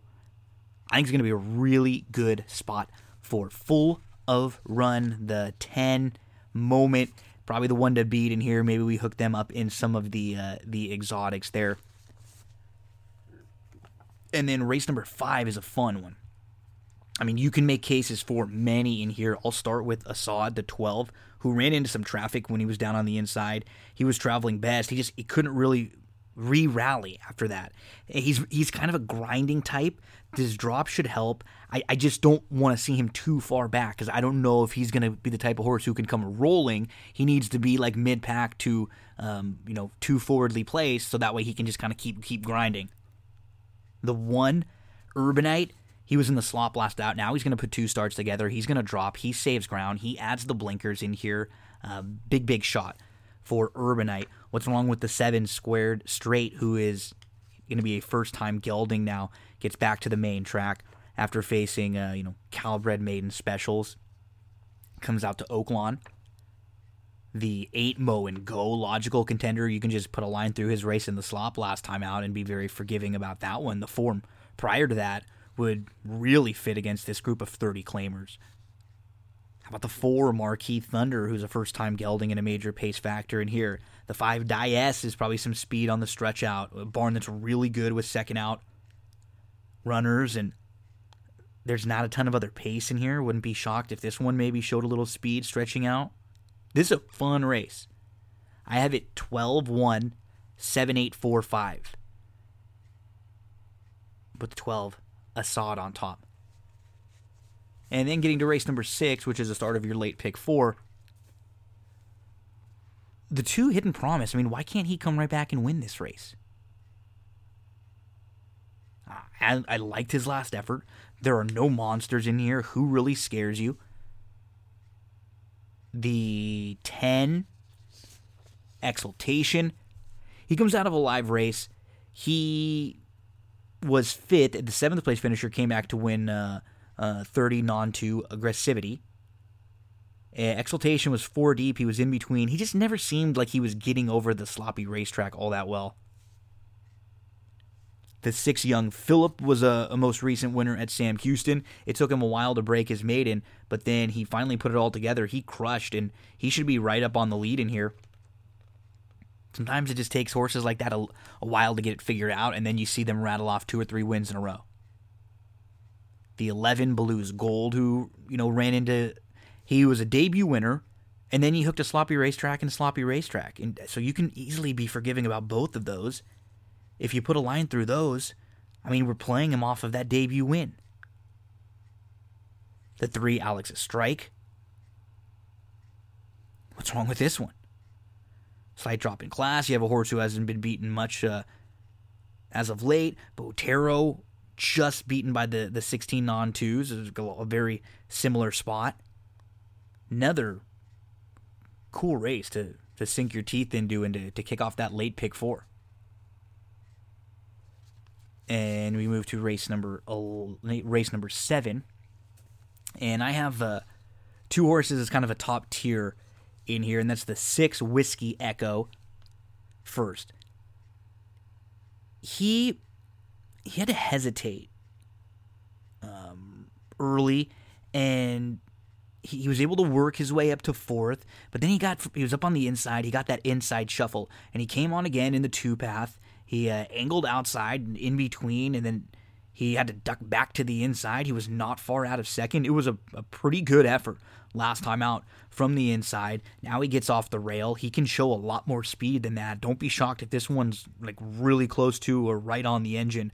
But I think sitting just off would serve him best in here because there's a couple other speeds. The 11 Facilitator. I mean, he just has been sharp as of late. He had a really wide trip on February the 28th. If you can excuse him for that effort, when he was actually favored against many of these, you're left with a couple really nice efforts. I think he ran into some traffic last time out, not the smoothest of trips. Facilitator is a must-use in all of the exotics. Below them, the 7 Stay Home would be no shock. Second off the bench, kind of ran into a sloppy racetrack last time out. Sometimes it's just, you become like a merry-go-round races, and that was from the rail. Gets off the inside. The 5 Courting a Kiss, just a repeat of the 2-back race, wins this. The 3 Spokane Eagle has really, really good speed. The 8 Cold Truth beat, some of these 2 starts back. And then he ran into a sloppy racetrack last time out. Like, you can be forgiving for a lot of these horses on the sloppy tracks. Even the horses that have wins over a sloppy track, just because a sloppy track becomes like such a variable sometimes. Like, and not necessarily every sloppy track is the same, right? I had 6-11 as like my top horses, and then 7, 5, 3, 8 below them. In race number 8 at Oaklawn, we'll go with the 4 Kiss More. I mean, She just looks like the one to catch and beat in here. On April the 3rd, she was 3 deep going into the turn, then was in the 2-path pressing, moved to the lead, put away the other speeds, opened up 3, but just could not hold off the winner. Was still a clear-cut second that day. She beat a couple of today's rivals last time out. The concern is that this could be pushing how far she wants to go. I don't know if she really wants to go this far. But she has every right to have a major advantage. I mean, she's won it a mile, but this is probably pushing it for her. The one road test, looking for 3 in a row, just in excellent form right now. And the number 10. Resurrection Road, who, comes in from Mahoning, but she was competitive at Keeneland a couple starts back. She's been competitive at Churchill Downs. She's going to take a little step forward. She's going to be a little fitter with that race under her belt last time out. I think she's drawn well in here to have some options, right? See what the pace inside of her is going to do. Go if they have to, sit off. She has a little speed, so I don't know if she shouldn't be outrun in here against this group. Let's go for 110. With the 4 hopefully having the lone speed advantage. To close things out, I wouldn't be shocked if the 2 gets bet really hard in here, Seattle Slang. She was really impressive in her first start as a 3-year-old. And she's got a nice pedigree, too. So her first couple starts, she was going long, and those were at 2. Her dam is a grade 1 winner, was a multiple graded stakes winner, and her dam actually got better with racing. So maybe she's just kind of like her mama, and she's going to continue to get a little bit better as she's gotten older. So her 3 races at 2, they weren't bad. Nothing wrong with them. But she goes to the bench on November the 22nd after a 5th place finish, and she actually comes out of a couple productive. She was racing in some strong maiden special weight races at Churchill. So no racing between November and then March the 14th at Fairgrounds. Comes back at Fairgrounds, slow away. She draws the inside. She's saving ground. She's 5th. She's about 5 lengths off. And then going into the turn, she moves up the rail really. She's about 5 off going into the turn. She settles, and then she starts to move up really, really nicely. She gets all the way up to 2nd. She angles to the 2-path. She angles around the pace setter. And then she kind of has to wait in between horses for a minute because she gets kind of in tight. I think she still was figuring things out a little bit. She waits. She puts away the rival early in the stretch and then just draws off. And she beat Older last time out. And this is a great, great spot for her. Seattle Slang, absolutely love her. Maybe a horse you can kind of single in on the back end of the exotics. The one Lucky Betty off that big maiden win. Once she's stretched out, she should be flashing speed from the inside. I would use her in some exotics. And then Majine, who's a multiple winner, who she's going to need a trip out there, but you're facing a lot of horses who have just that one victory, and that's a decided advantage for a horse who has shown the ability to have that kind of trip that you want, that can sit just off the pace. Now she's going to stretch out, so is she going to be right on the lead going a mile into 16th? We'll see if she has that same running style, or is she just going to be, pushing the pace and maybe hooked a little wide out there. She's kind of a wild card, but I think she has some ability going long for the first time. That's Majine there on the outside. 2-1-11 there at Oaklawn. So in the third race, maybe a pick 3 at Oaklawn Park. 6-10 with 3-10 with 1-4-5, 7-8-12. 7-8-12. 6-10 with 3-10 with 1-4-5, 7-8-12. In the 6th race, if you're playing any late pick 4s, I thought the 2 on the back end in race number 9 we could single. The 6th race looks like a real spread out kind of race. The 7th race kind of feels the same. And then maybe it's 1-4-10 with 2 to close things out. So maybe it's spread out, 1-4-10 with 2. Make sure race number 3, the 6 Moonshine Moment. The 4th race, the 3 Full of Run. 5th race, the 12 Assad. 7th race, the 6 Whiskey Echo. 8th race, the 4 Kiss More. 9th race, the 2 Seattle Slang. That is your Thursday horse racing. Let's hear from one of our sponsors, and then we'll jump right into Friday. One of the sponsors of That's What G Said podcast is Cindy Carava, full-service realtor, and I am here over in Glendora at Coldwell Banker with Cindy Carava. Cindy, how was 2019 for you? Tell us a little bit about what kind of stuff you were working on. Hi, Gino. Thanks for having me. 2019 was just really great. I had a great year selling homes all the way from Altadena, Arcadia, Monrovia, out to Upland and Ontario just recently. The market has been really good. We're looking forward to 2020 with an increase in home prices about 5.8% this year, opposed to last year where it was a little softer. We saw more like homes averaging about 3.5% in increase in value. It's also looking great for buyers. The interest rates right now are going to be staying under 4%. So if you've been on the fence about thinking about buying a home, now is the time to do so with interest rates still staying low. And you offer more services than just the buying, selling, and leasing homes. Tell us about some of the other services that you offer and what a full-service realtor really is. So you're right, Gino. Besides me being a full-service realtor of finding properties for my clients to buy or selling their homes or finding rentals for them, I also have a plethora of resources like handyman, contractors, electricians, plumbers. I even, if you're thinking about getting a home loan, I actually work with 2 great lenders that I can recommend to anybody. And you're all over the internet, social media, websites. Let us know some of the places where we can find you. I know I've seen some reviews on Yelp and on Zillow. Everyone always has positive things to say. Everybody hears me raving about you all the time. But where can everyone else find out information about you or contact? Thank you, Gino. Yeah, I am on Facebook and Instagram and LinkedIn.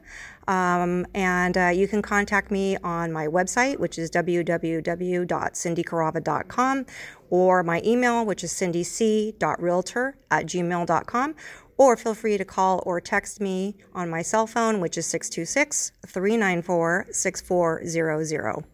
Cindy is awesome. She's one of the kindest and most genuine people I've ever met. I promise you, you will enjoy every minute you interact with her. So thank you very much, Cindy. Appreciate all of your support from That's What G Said podcast. Thank you, Gino. Have a great day, everyone. Let's talk some Friday racing, April the 24th. Get your Gulfstream Park past performances out. Let's get your race number 1. And I played Faez last time, and he got crossed over on going into the first turn, and then he was kind of down inside. He did not have the smoothest of journeys. He actually ran really well. I think he's probably a horse to use in some exotics, but I prefer the 9 in here first in time. He was squeezed out of a spot early on. He ends up 3 deep. He has to take up, and he has to lose his momentum. He closed well late, and was not far out of second that day and not far behind Faez. Let's put the 9 on top of the 7, and then the 3, Grand Champagne, perhaps stretching out, trying the grass. This one can show a little speed in here. 9, 7, 3. If we can get like 5-2 on first in line, maybe we'll play a win wager on the 9.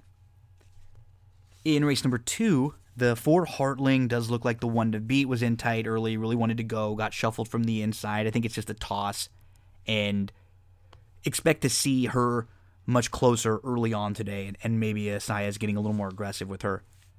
But the horse I'm actually going to really look at and make sure to use in all your, if you really pick 5s and everything, is the 6 Boss Wife. Put a line through her last race, which was on the grass, right? Okay, she doesn't like the grass. Easy excuse. So go through her career. Her first couple races, I mean, what did she do wrong? She's 3rd in her debut. She comes back and she runs 4th. She comes back again and finishes 4th. Those races are going 7, 6.5, and 6. Then she stretches out to a mile, and she takes a noticeable step forward, moving up lengths on February the 23rd, and then March the 14th when she breaks her maiden. I mean, this has been a different... She's always had some ability, but then she's really improved since she stretched out. I think because people see that really bad race last time out on the grass, they'll kind of forget a little bit about her. But who the hell in this race scares you? Right? Like, it's not...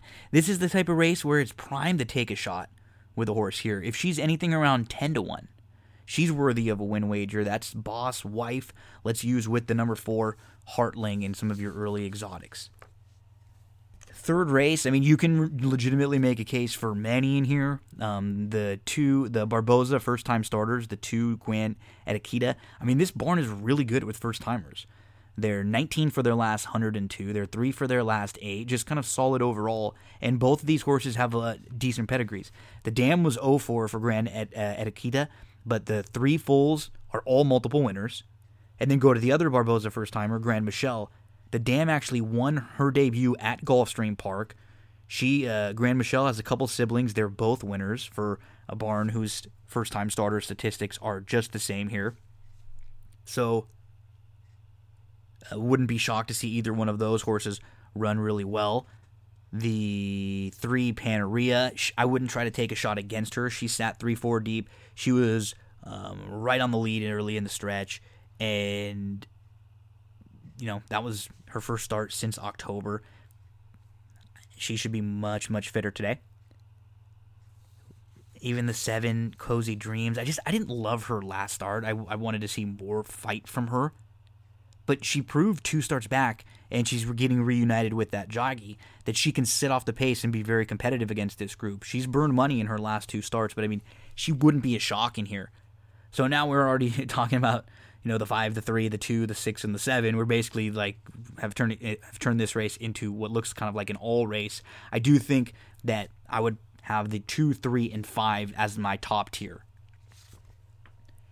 In race number 4 at Gulfstream, the 5 Wild About This gets off the rail, and she was making her first start at 5 furlongs on the turf. It was a really solid third. She just missed second that day. I'm expecting her to continue to improve. I think this is a good spot for her. Wild About This, we have on top the 3. I'm praying for that. Exit's a really strong race, and if you just key off her two-back race on February the 6th, she's going to be a major player in here. So I have the 5 and 3 is kind of the top 2. The 6 horse Cultivation, I think, is going to get a big jock upgrade today. Had some trouble last time out when actually you're beaten favorite. And then Borrowed Angel, who adds the blinks for the big drop in class. 5-3-6-2. In race number 5, the 2 Tiger Blood's going to take a ton of money. He loves to win races, right? I'm not against him. But if you want to use one other with Tiger Blood, throw in the 8 Coupe Tries Harder. He stumbled at the start. He got caught in between horses. He was loaded behind horses in early stretch. He just couldn't find anywhere to go. He tried to move in between, nowhere to go. He ducked to the inside, but it was too late. Now he's going to go second start off the bench, and he catches a field that has, at least a couple speed players in here. He should be able to get a nice trip. Coupe Tries Harder. The number 8 we'll use with the 2 Tiger Blood. Below them, the 4 What's Inside was not far behind Tiger Blood in here. And if horses like Frenchman Street and Factorino and Sturgeon are able to put the pressure on Tiger Blood, then it's going to set up nicer today for a horse like What's Inside. And then the 6 Frenchman Street, who has speed but can also sit off the pace if he has to. 8-2-4-6 there. 8-2-4-6 in race number 5. I don't love a whole lot on the late part of the card, except for one horse in race number 8, and that's the 2 Secret Stash. So the number 2 Secret Stash was a step slow in her last start. She settled in 8th, and then she got stuck inside behind horses. She had nowhere to go. She moved all the way up into contention at the top of the lane. It was a fine third. I just think that early trouble did her in, and she wasn't able to get into the position that she needed before she wanted to start her rally. So, Secret Stash with the March race underneath her should improve today in here. The 2 Secret Stash will make a win wager if we can get anything around like 3-1 or so. So maybe an early pick 5 in here, where we could do something like a single the 9 in race number 1 with the 4-6 with the all, with 2-3-5-6 with 2-4-6-8. You play a different ticket where you go 3-7-9 with 4-6 with 2-3-5 with 2-3-5-6 with 2-8. Horses to take a look at throughout the Friday, April 24th card. First race, the number 9, first in line, anything around 5-2. The second race, the number 6, Boss Wife, anything around 10-1. The fourth race, the number 5, Wild About This. Maybe if we can get like 7-2, we'd play a win wager there. Fifth race, the number 8, Coop Tries Harder. If we can get 5-1, we'd put a few bucks on Coop Tries Harder. And then in the eighth race, the number 2, Secret Stash, anything around like 3-1 or so. That is Gulfstream Park for Friday. Let's get you over to Oaklawn Park for Friday. Oaklawn Park, Friday, April the 24th. I'm just going to have, we'll talk about 4 horses throughout the card to take a look at. Move on to race number 4. This will be the first of the plays. And I'm going to go to the number 2 here, Blunt Force. Just toss the races in the slop, right? Like, toss the February 6th race in the slop. Even the January, November races, like, they were fine. They're not bad. But if you just look at this horse's overall dirt form, like the one we saw last time out at Delta on a fast main track, this is a really good spot for Blunt Force to sit a nice trip. Let's use the number 2, Blunt Force, pick a win wager if we can get anything around like 7-2 or so. In race number 5 at Oaklawn, let's go with Gangly, the 8, who's coming out of some of the better races in here. I love his running style. He can sit just off the pace if need be. He was behind a real sharp 1-2 starts back. And even the horse he lost to last time out was a highly regarded runner early on in his 2-year-old career. He's just been facing much better recently. So Gangly, let's use Gangly in all exotics. We'll make a win wager on that one if we can get pick 3-1 or so. Let's get you to race number 7, and this is probably of all the horses at Oaklawn, the one I like best on Friday. This is Cavalry Charge, who was a 3rd place finisher at Fairgrounds last time out and has raced twice now in 2020 as a 3-year-old. He was 3 deep in between horses, and he was pressing. He was right on the lead, but he was in tight, and then he had to take back. He lost momentum. He lost a few lengths. He ends up re-rallying, finishing a very nice 3rd. I think Cavalry Charge is right here with all of the best horses in this race, and let's make a win wager on this one if we can get anything around 7-2 or so on the 6 Cavalry Charge. In race number 8, this looks like a good spot for the 9 Julius, who just raced at Golden Gate. He kind of had a weird trip. He got shuffled a little bit from the inside, and he was like right up on there, and then he got, he had to take back a little bit. But even late, it didn't. He looked like he still had maybe a little something left, but he kind of was wrapped up on, because I don't think he was going to finish any better than 4th. He might have been able to get a little closer. The 6 furlongs feels like it should be a good trip for him, because he has some speed, but he's actually shown that he can sit just off. And naturally, if he's up close in here, he could be tough late. So let's use the 9 Julius. We'll make a win wager if we can get 3-1 on him. Use him in all of your exotics. So the horses at Oaklawn for Friday, April the 24th. In the 4th race, the number 2 Blunt Force. If we can get 7-2, we'll make a win wager. The 5th race, the 8 Gangly, if we can get 3-1. The 7th race, the number 6 Cavalry Charge, if we can get 7-2. And the 8th race, the number 9 Julius, if we can get 3-1.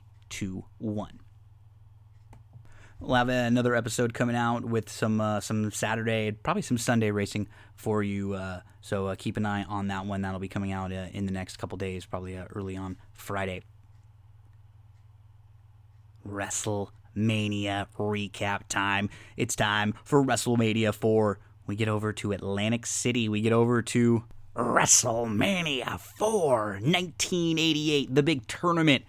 Macho Man Randy Savage ends up walking out the champ. We go match by match with Jason Beam, with Danny Kovaloff.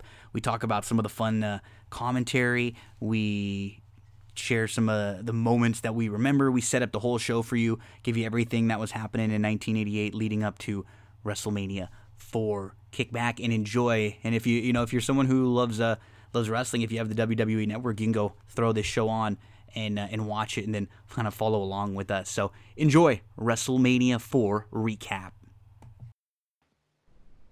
We go back in time again to talk old WrestleMania. We've been having a lot of fun when there's no live sporting events going on right now. So we're going back in time and recapping old wrestling events. And definitely the older ones into the late 80s, early 90s are more fun to go back on because it's real nostalgic and we can kind of laugh and have some fun talking about the matches and the commentary. And back with me for a second time, we talked about WrestleMania 9 a couple weeks ago, and this was basically your choice WrestleMania, and we had to bring alongside to join us one of our good friends, a fan of wrestling, one of we'll talk about this again. We had some funny interactions at TVG back in the day. Danny K, Danny Kovaloff, and Jason Beam. Thank you two for joining me today. Well, thanks, Gino. I'll go first. Yeah, there we go. There we go. Our three-man commentary booth still is a little lacking chemistry, as we can see. So we're gonna have to get better through the broadcast. Well, Gino, if I will say, whenever I've had the multiple people interviews, you gotta kind of pass the ball around. Yes, so I will definitely do that. You're gonna be our Gary Payton. You be our point guard, and Danny will sit outside. I'll go to the hoop, and we'll get it done. We'll get the three-man. So, Danny K, what's up, man? Like, give us a little bit of your wrestling fandom here. Like, you've been a wrestling fan basically your whole life, right? Most of my life, actually, right around the time I was starting to get into wrestling, right around WrestleMania 4. I'd say, the summer after that. And back in those days, there was no pay-per-view shows in the Danny K household. So this was a frequent rental for me from Blockbuster. I remember grabbing it off and being disappointed any time someone had already checked it out. And it was this was a marathon 4-hour show. So it was the 2-tape box set. That was what we were talking. Jason and I were talking about this last time too. And that was one of the reasons why I love this show. And Jason, I think this show gets a bad rap overall because it's long. A lot of the matches aren't great, but I really love how they tell a story throughout the show. It's like beginning, middle, end. We're seeing the ascent of Macho Man. We're finishing up all this crazy stuff that's happened with Hogan and Andre over the last year and a half. And by the end of the show, Macho Man feels like a huge star. And a year before, he was like a high upper mid Carter. This show did a hell of a lot for him. Yeah, what I like about the tournament is it makes it so identifiable with WrestleMania 4. You could tell me oh, remember what happened at WrestleMania 16? I'm like, okay, which one was that? Was that yeah. This one, that one. But if you say, the tournament, I know exactly what you're talking about. I know exactly where I was. Similar to Danny, my wrestling fandom started just about halfway between 2 and 3. And so 3 was what hooked me. And so the year leading up to 4, I watched every Saturday night, Saturday night's main event, every prime time, every show that was possible. So this was, I was living and dying by the time. I think I even filled out my own bracket in the WWF magazine they used to have. This was great. And Danny, the year leading up to this, this is the golden age of WWF. This is actually when they had these great, year-long storylines. Hogan and Andre started way back, with their build-up to WrestleMania 3. And then there was the whole, did Andre pin Hogan early in the match? And Jesse was pushing that narrative for a while that he thought Andre won the match. And then, as Jason kind of mentioned, there were Saturday night's main events that helped build over the last year where Macho Man kind of turned from a heel to a baby face. We got the Mega Powers forming. We got and then Danny, with the two Hebners in the main event, right before that, that's one of the greatest, Gino, just tell me, how much did they spend on the plastic surgery, brother? What was he paying him? Oh my, some of the Hogan promos we get to talk about in this show are great. So this is golden age, golden era. And you know what? Coming off of WrestleMania 3, WrestleMania 4 doesn't have the huge, 90,000 plus people, but it was kind of a really big deal for WWF at the time because Donald Trump paid for both WrestleMania 4 and WrestleMania 5 in that he gave them a flat fee, like what happens with boxing matches or with concerts a lot of the times. They pay a flat fee because they know that the people will come into their casino and bet. And it was funny, the week leading up to this, if you were walking around in Atlantic City, you would hear Macho Man and Hulk Hogan's voices over the loudspeakers, "Oh yeah, come to WrestleMania, pick up your tickets, yeah."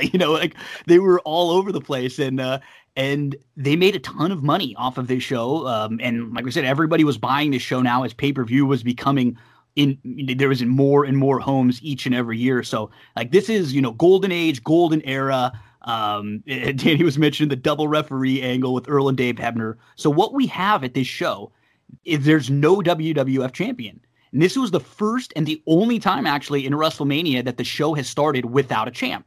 And so we're going to go through this entire show, and it's a 14-man bracket in a tournament to determine who's going to be your champ. The reason why it's 14, they gave Andre and Hogan a bye, and they meet in the first match of the second round because they were involved in the title, and they had their claims to it. So, when you get the start of the show, we get things started. It's a lot of gambling, Jason, kind of all throughout the night, and then we have Gladys Knight. There's just so much about this show that screams 80s, from like the costumes to some of the music, like the Strike Force theme when they come out, and it's really, really fun. I love watching back. It's nostalgic, but this is like, we see this Mania. This is definitely different than Mania 3, and it's got a different look. It's got a different feel to it, and we get things started with Gorilla and with Jesse, as we mentioned.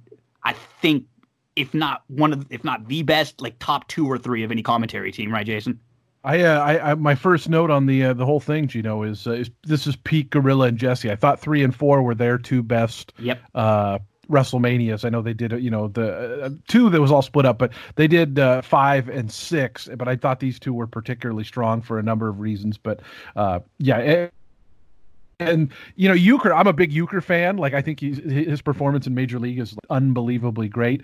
He was a little over the top in this one. I think he got a little too comfortable. The whole Vanna thing was, like, it was funny for a second, but then it's like, okay, buddy, calm down. So, Danny K, what are some of your like big picture thoughts on this show? Just going back to Gorilla and Jesse. I know WrestleMania 4 gets a lot of flack, match quality wise nowadays, but just for rewatchability's sake, just on commentary alone, it doesn't matter what the matches are. I could watch this show anytime. Good matches, great story with the tournament from start to finish is an absolute bonus for me.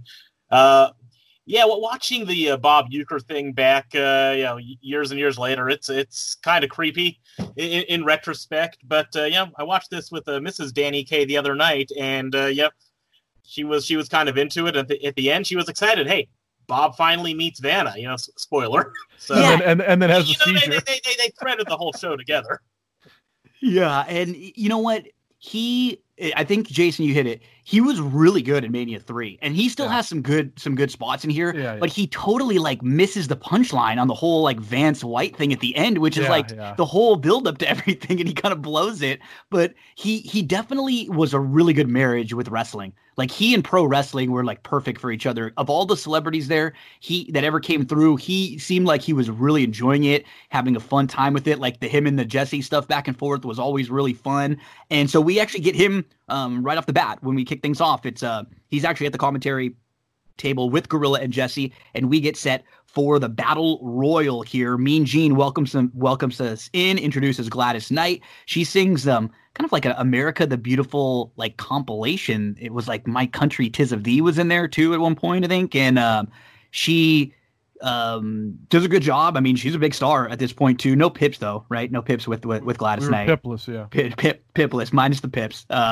And they set up the 14-man tournament. They kind of take us through what's going to happen through the show. And the Battle Royal participants come out. Hart Foundation, which is, I think, always kind of cool when you see like the first person out in 1988, it's Bret Hart.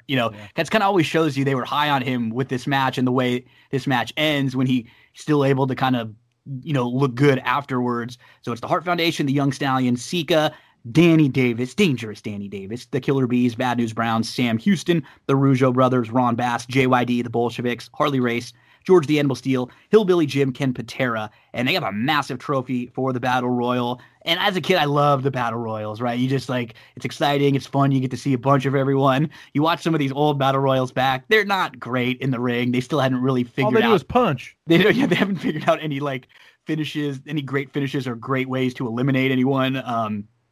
And but we get some great commentary right away, like the Pearl Harbor job a couple times from Pier 6 brawl, Pearl Harbor job.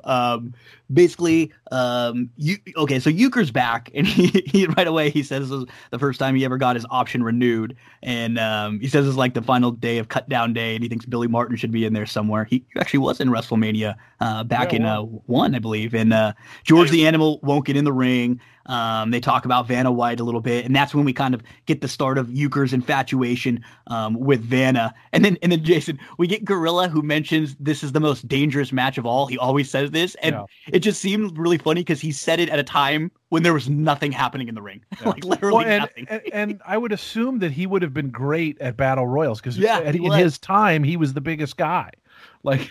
That was, because back in the Andre days, I mean, Andre never lost the Battle Royals, and so I would assume Gorilla was great at them as well. And he mentions that Hillbilly Jim was one of the favorites, and that was Euchre's pick. But we're down to 3, Danny K, and it's JYD, Brett, and Bad News. And this is kind of a fun ending. Like, this is definitely something memorable. I remember the two of them teaming up. And you get Jesse and Gorilla talking about how they're going to split the purse. What are they going to do with the trophy, though? But this is a fun ending. With Bad News, 6 months with Brett. and as soon as he gets the thought out of his mouth, Ghetto Buster partnership's over. Of course, it's going to happen. First time I saw this, I wasn't wise on it, and I was a little disappointed. They were friends. How could they do that? Yeah. But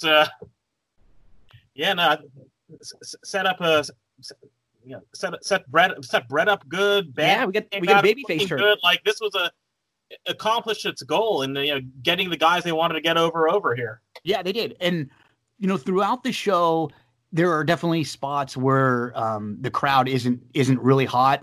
In a lot of like the lesser matches with maybe some of the wrestlers they don't know as well, because that's kind of one of the problems about when you go to a casino show is that the tickets are papered.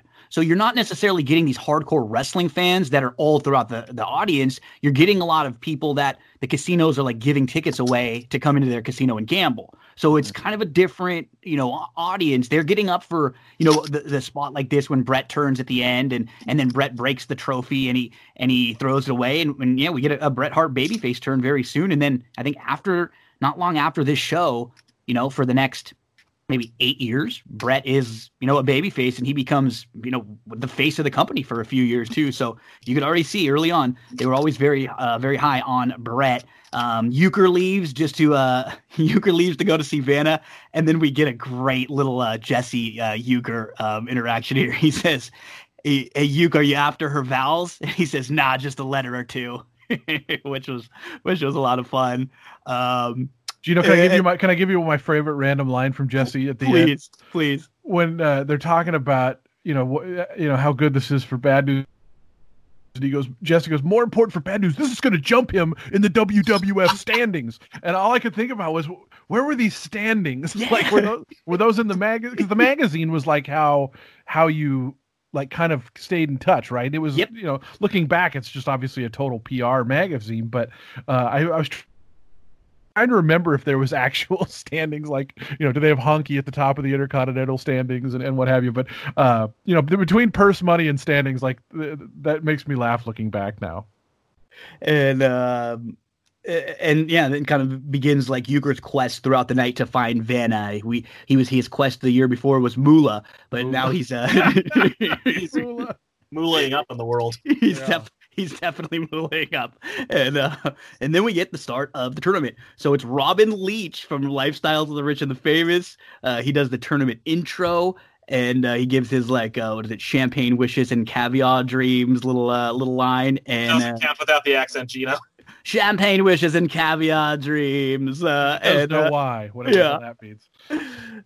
So the tournament entrants are one side of the bracket. Hulk and Andre have a bye. They're in round 2. It's Duggan versus DiBiase, Don Morocco versus Dino Bravo. And then the other side of the bracket, it's Ricky the Dragon Steamboat, Greg the Hammer, Macho Man, Butch Reed, Bam Bam Bigelow, One Man Gang, and Jake the Snake, Rick Rude. So we get Hacksaw Jim Duggan and the $1 Million Man out first. And the $1 Million Man is hot right now as a heel. He hasn't been in the WWF for that long, but he's immediately like skyrocketed to up towards the main event. And basically this whole show is kind of built around him trying to buy the title from Andre, which Andre won the title at that main event show. He then immediately surrendered it to DiBiase. DiBiase actually wears the belt out. Andre puts the belt around him, and he defended it in a couple house shows, and he like on the road a little bit before they end up stripping him, and then they put the title up for grabs in this tournament. So he's in round 1 against Hacksaw, and Hacksaw's hot, man. He is like he's definitely always won this over with the crowd. This is, like what we're gonna see throughout a lot of this show is, we mentioned, quick matches. It's a tournament. They're harping on the fact that the first round is only 15 minutes, so they have to be real quick. They got to try to win very quickly. Hacksaw comes out firing in this. And then in most of the $1 Million Man's matches, really for his whole time in the WWF, he's weaselly. He's using cheating tactics. Virgil's helping him, or IRS, or Sherry at one point through his run, But he gets the win here because Andre helps him cheat, and Andre pulls the leg, trips up Hacksaw.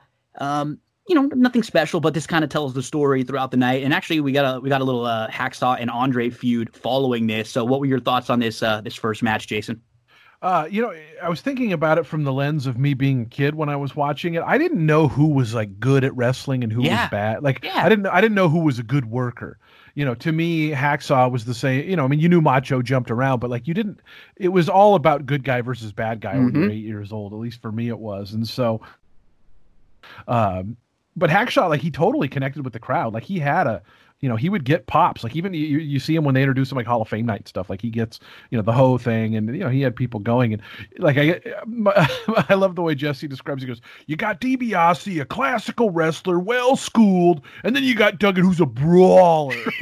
And Jesse, in his commentary at least, hates Duggan. Like he talked so much crap. If you he would always talk about how stupid he was, or how bad of a wrestler he was, and it's a kind of a funny storyline that whole time period. I honestly wonder if Hacksaw was like, "Dude, why are you burying me everything?" The other thing with Andre is, Andre ends up being a huge part of this Mania. He's like a focal part, beginning, middle, and end, and yet he's obviously only in the ring for that one match. Yeah, because he just can't do much. So they do a good job of getting. But he's still Andre. Getting the most out of the spectacle that he is. Danny, I think at one point he does like a wrestling move, and just to compliment what Jason was saying, he says, "Oh my God, did Duggan just do a wrestling move?" But this was fun. They went on it quick. I would say of a lot of the matches that throughout the night I didn't like, but I didn't have a problem with this one. This one was kind of fun, and there was a lot going on for the 4 or 5 minutes. Yeah, no, I mean, DiBiase, you just hated him back then. Duggan, charisma like crazy, and a couple of years before, JR would be calling it a slobber knocker, but Hacksaw would always give you a bit of a slobber knocker, even if his technical proficiency wasn't there. It got Andre over as DiBiase's stooge for the night, and just a fun, quick little match that did what it needed to do. Yeah, and then we're on to I guess we're back to Mean Gene talking to Brutus the Barber Beefcake. And Jason, we talked about this with Brutus last week. Man, this is 87 when he turned face, from there to 92, 93, which we did WrestleMania 9. Brutus the Barber Beefcake is over, man. Yeah. He's like a great mid-card intercontinental challenger for the title. The fans love him. He doesn't have we're talking about with Duggan. You look back and you're like, okay, he's not someone who's going to have to throw a 20-minute classic out there, but his matches are always the crowd's really into it. You're going to get the spots where he's kind of selling a little. He's going to come back and get his his big spot, and he's going to try to cut someone's hair. It's kind of similar to Hacksaw when he brings out the 2x4. You're just a good middle of the card baby face that the people really always were behind. The hair bit was great. It was. He would get. I mean, I told the story at WrestleMania when we did the 9 show. He was my favorite for a little while, and I mean, when he would cut those jobbers' hair, I'm assuming for them it was a total honor. But when we'll talk about it when we get to the match, but that was such a great gimmick for that time. Obviously now it'd be kind of corny, and Brutus's dressing is just horrendous. Looking back, but I mean, he looks like a not drugged out member of Motley Crue. Danny, what are your Brutus thoughts? I mean, when he's up against someone like Honky, of course, you want to see Honky get his hair cut. But, just week to week on Superstars, if he's cutting some jobbers here, that's kind of a heel move, right? Pros just, get their butts kicked and, get their hair cut for their efforts. Well, they got $50 too. And Hogan is so heel in this show too, with just using the chair right in front of the referee, using the chair in the final. It's funny, how just looking back at we cheer who they tell us is supposed to be the good guys, not necessarily based on what they do, because Hogan was very heelish, a lot of the time, but we're like, it's Hogan, it's okay, as long as Gorilla told us it was okay, we were fine with it. Then we're on to another match in the first round, Dino Bravo with Frenchie Martin, and Don Morocco with Superstar Billy Graham. Don Morocco recently turned back babyface, and he was aligned with Superstar Billy Graham. What is definitely another thing you notice about this show, every match, there's at least one person in the corner of one of the wrestlers in every match, in all 16 matches throughout the night. And in a lot of matches, there are two, just like this. Yeah. So the managers, the valet, the people that are accompanying someone to the ring. Jesse said he taught Superstar Billy Graham everything he knows. So that means he copied everything. Yeah. So that means that was a great. Morocco knows everything. That means Morocco was basically taught by Jesse. This was just kind of one of those power matches. We get the infamous double clothesline spot. It goes 4:53. Morocco wins by a DQ here, as Dino Bravo pulled the ref in front of him. What did you think about this one, Jason? I loved the they didn't. I think if I remember right, the announcers didn't pick up that he did that to the ref. So when they did the slow mo, Jesse was in denial. When they did the slow mo, you kind of, you really see it kind of, because it did happen pretty quick. I thought that was really, really great use of replay. But yeah, I mean, this was certainly a let's just move the tournament along kind of match, and and The Rock got through. I think doesn't Dino have a Dark Side of the Ring coming up about his murder? Total side thing. I think that's literally this week. It's coming up. That was a Canadian mafia thing, right? Yeah. He was I think he got into the illegal cigarette business or something like that. Yeah, he was married to someone, right? And then he was smuggling cigarettes in. I mean, it happened, which was really sad. I believe he wrestles the Texas Tornado in WrestleMania 7, and then a year later, by that time, they're both gone. Which is one of those really sad things when you look back at a lot of those matches. And so I think these guys actually had a match later this year at SummerSlam too, like a rematch. But this kind of big power guys as we move along. Then we get Bob Uecker talking to Jimmy Hart in the Honky Tonk backstage. Honky Tonk's the IC champ. They're just pumping up the match later on. Forget about Vanna White. You want to talk to the Honky Tonk man. And you know what, Danny, too, a lot of the reason why this show changed around a lot, because the initial plans for the show were for Ted DiBiase to win the belt. But what ended up happening at that main event show, which was 2 months before this, Macho Man was supposed to beat Honky Tonk for the IC title. Honky Tonk refused, so they have to change everything up. So it's funny, they call an audible here. So Honky Tonk's still the champ, but it won't be long because he's going to get crushed by Ultimate Warrior at SummerSlam. But Honky was a great heel, huh, Danny? I think it worked out well for all involved. Honky, nuclear heel, and just so entertaining to watch in his prime. And you wanted to see him get his comeuppance, and he never, ever, ever did. By hook or by crook, he was going to hold on to that belt, no matter who he was up against. And you look back at Brutus Beefcake, and it just breaks my brain that he was never Intercontinental Champion. It really does, yeah. I know he was supposed to get it at SummerSlam instead of Warrior, but I think he got injured. Then 2 years later, he was supposed to get it at SummerSlam 90, but there was the parasailing accident. But he feels like a guy who should have spent 6-7 months as Intercontinental Champion and never got the chance. We'll get to that match again in just a little bit. Up next, this is the Greg Valentine versus Ricky Steamboat match in the tournament. And what's crazy about the way the tournament was set up, basically, when you look at the bracket, it's Ricky the Dragon against Greg the Hammer, and then right below that, it's Macho Man versus Butch Reed. And this is coming off of WrestleMania 3, where they have that unbelievable classic match that steals the show. So when everybody's looking at the bracket, they're just assuming that they're both going to win their matches, and we're going to get this awesome rematch where we get Steamboat and Savage again in this tournament. And I'd say this match was actually, this match was good. It wasn't long. It's Valentine and Steamboat. They go at it real quick. I mean, you see how good Ricky is, even in just like a really short match like this. A couple things that I noticed. Well, first out, he brings his son down to the ring, which was Little Dragon, which is Richie Steamboat. He was actually wrestling for a while in FCW under the name Richie Steamboat. And Gorilla gives the excellence of execution line that became Bret Hart's kind of like moniker years later. And then Jason, I know that we've talked about this before. Anytime the Hammer is in the ring, we're going to get that Gorilla line about how the Hammer needs to get warmed up and it's going to take him 15 minutes, right? You might get disadvantage in this one. Yeah. Only got 15 minutes. Yeah, because he looks so cardiovascularly fit, the Hammer. Yeah. And then Danny, they were talking a lot about later on in the Macho Valentine, which we'll get to a lot about the elbows here. But Valentine was a good worker throughout this time. He was someone that was IC champ for a while. You could put him in the ring, I think, with anyone on either side. He wasn't going to cut you much of a promo, but he was always a guy that was good. I mean, I thought this was one of the better matches of the night. It went about 9 minutes, and it was Ricky hits his flying cross body off the top rope. The Hammer rolls him through, grabs the tights, covers him. He gets the win at 9-12. Pretty big upset at this time. I think it was they kind of figured they had to have some kind of an upset early on, and I thought this was maybe the one to do it. But yeah, taking it back to WrestleMania 3, kind of a fall from grace for Steamboat from from literally being the number 2 high point.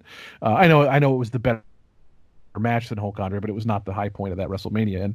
But to be the number 2 and then to go out like this, I do feel like we should shout out Steamboat too in light of the Michael Jordan documentary that's going on. Everybody's been freaking out. Everybody's freaking out about how they always play that Alan Parsons Project song, "Serious," and that was I always thought of. I go, oh, they got the Ricky the Dragon Steamboat song. To me, it's not the Bulls song; it's the Steamboat song. Danny, what do you think? Correct me if I'm wrong, but wasn't Ricky Steamboat also on his way out of the WWF around this time? Soon, not long, because he's in the NWA soon. Then he has those really good matches with Flair, and there was something weird going on with. That explains the burial. Yeah, there was something weird going on with him and his wife too. Bonnie. After they had the kid, there was something going on. I remember where he was not around a whole lot. So yeah, it was unfortunate that he wasn't able to capitalize on that WrestleMania 3 momentum, as you mentioned. Jason, because he was over as hell. Oh yeah, absolutely. And I understand what they were doing, because I think this night was about Savage, and I think they were a little bit worried about, hey, if we put Savage and Steamboat in the ring together, that fan is going to be, the crowd's going to be split. There's going to be a ton of Steamboat fans, and Macho's recently just a babyface. I think they wanted. Valentine. Yeah, I think they just knew, if you look at how Macho's booked and who he faces throughout the night, there was never an opportunity that he was not going to get cheered in every one of those matches and be looked at as the guy that the crowd really was behind.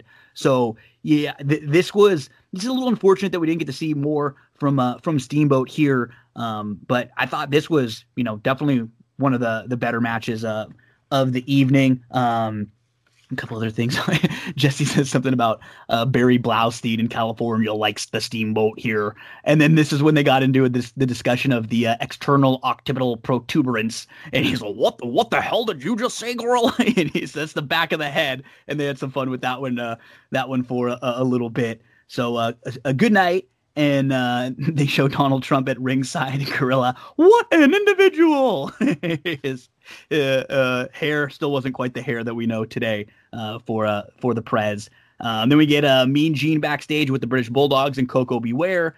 They're talking about how Matilda the dog is the certified weasel hunter, and they have a 6-man tag later on with Bobby with these 3 against the Islanders and Bobby the Brain. So not too much here. This is kind of just a little basic promo to set up their match for later on.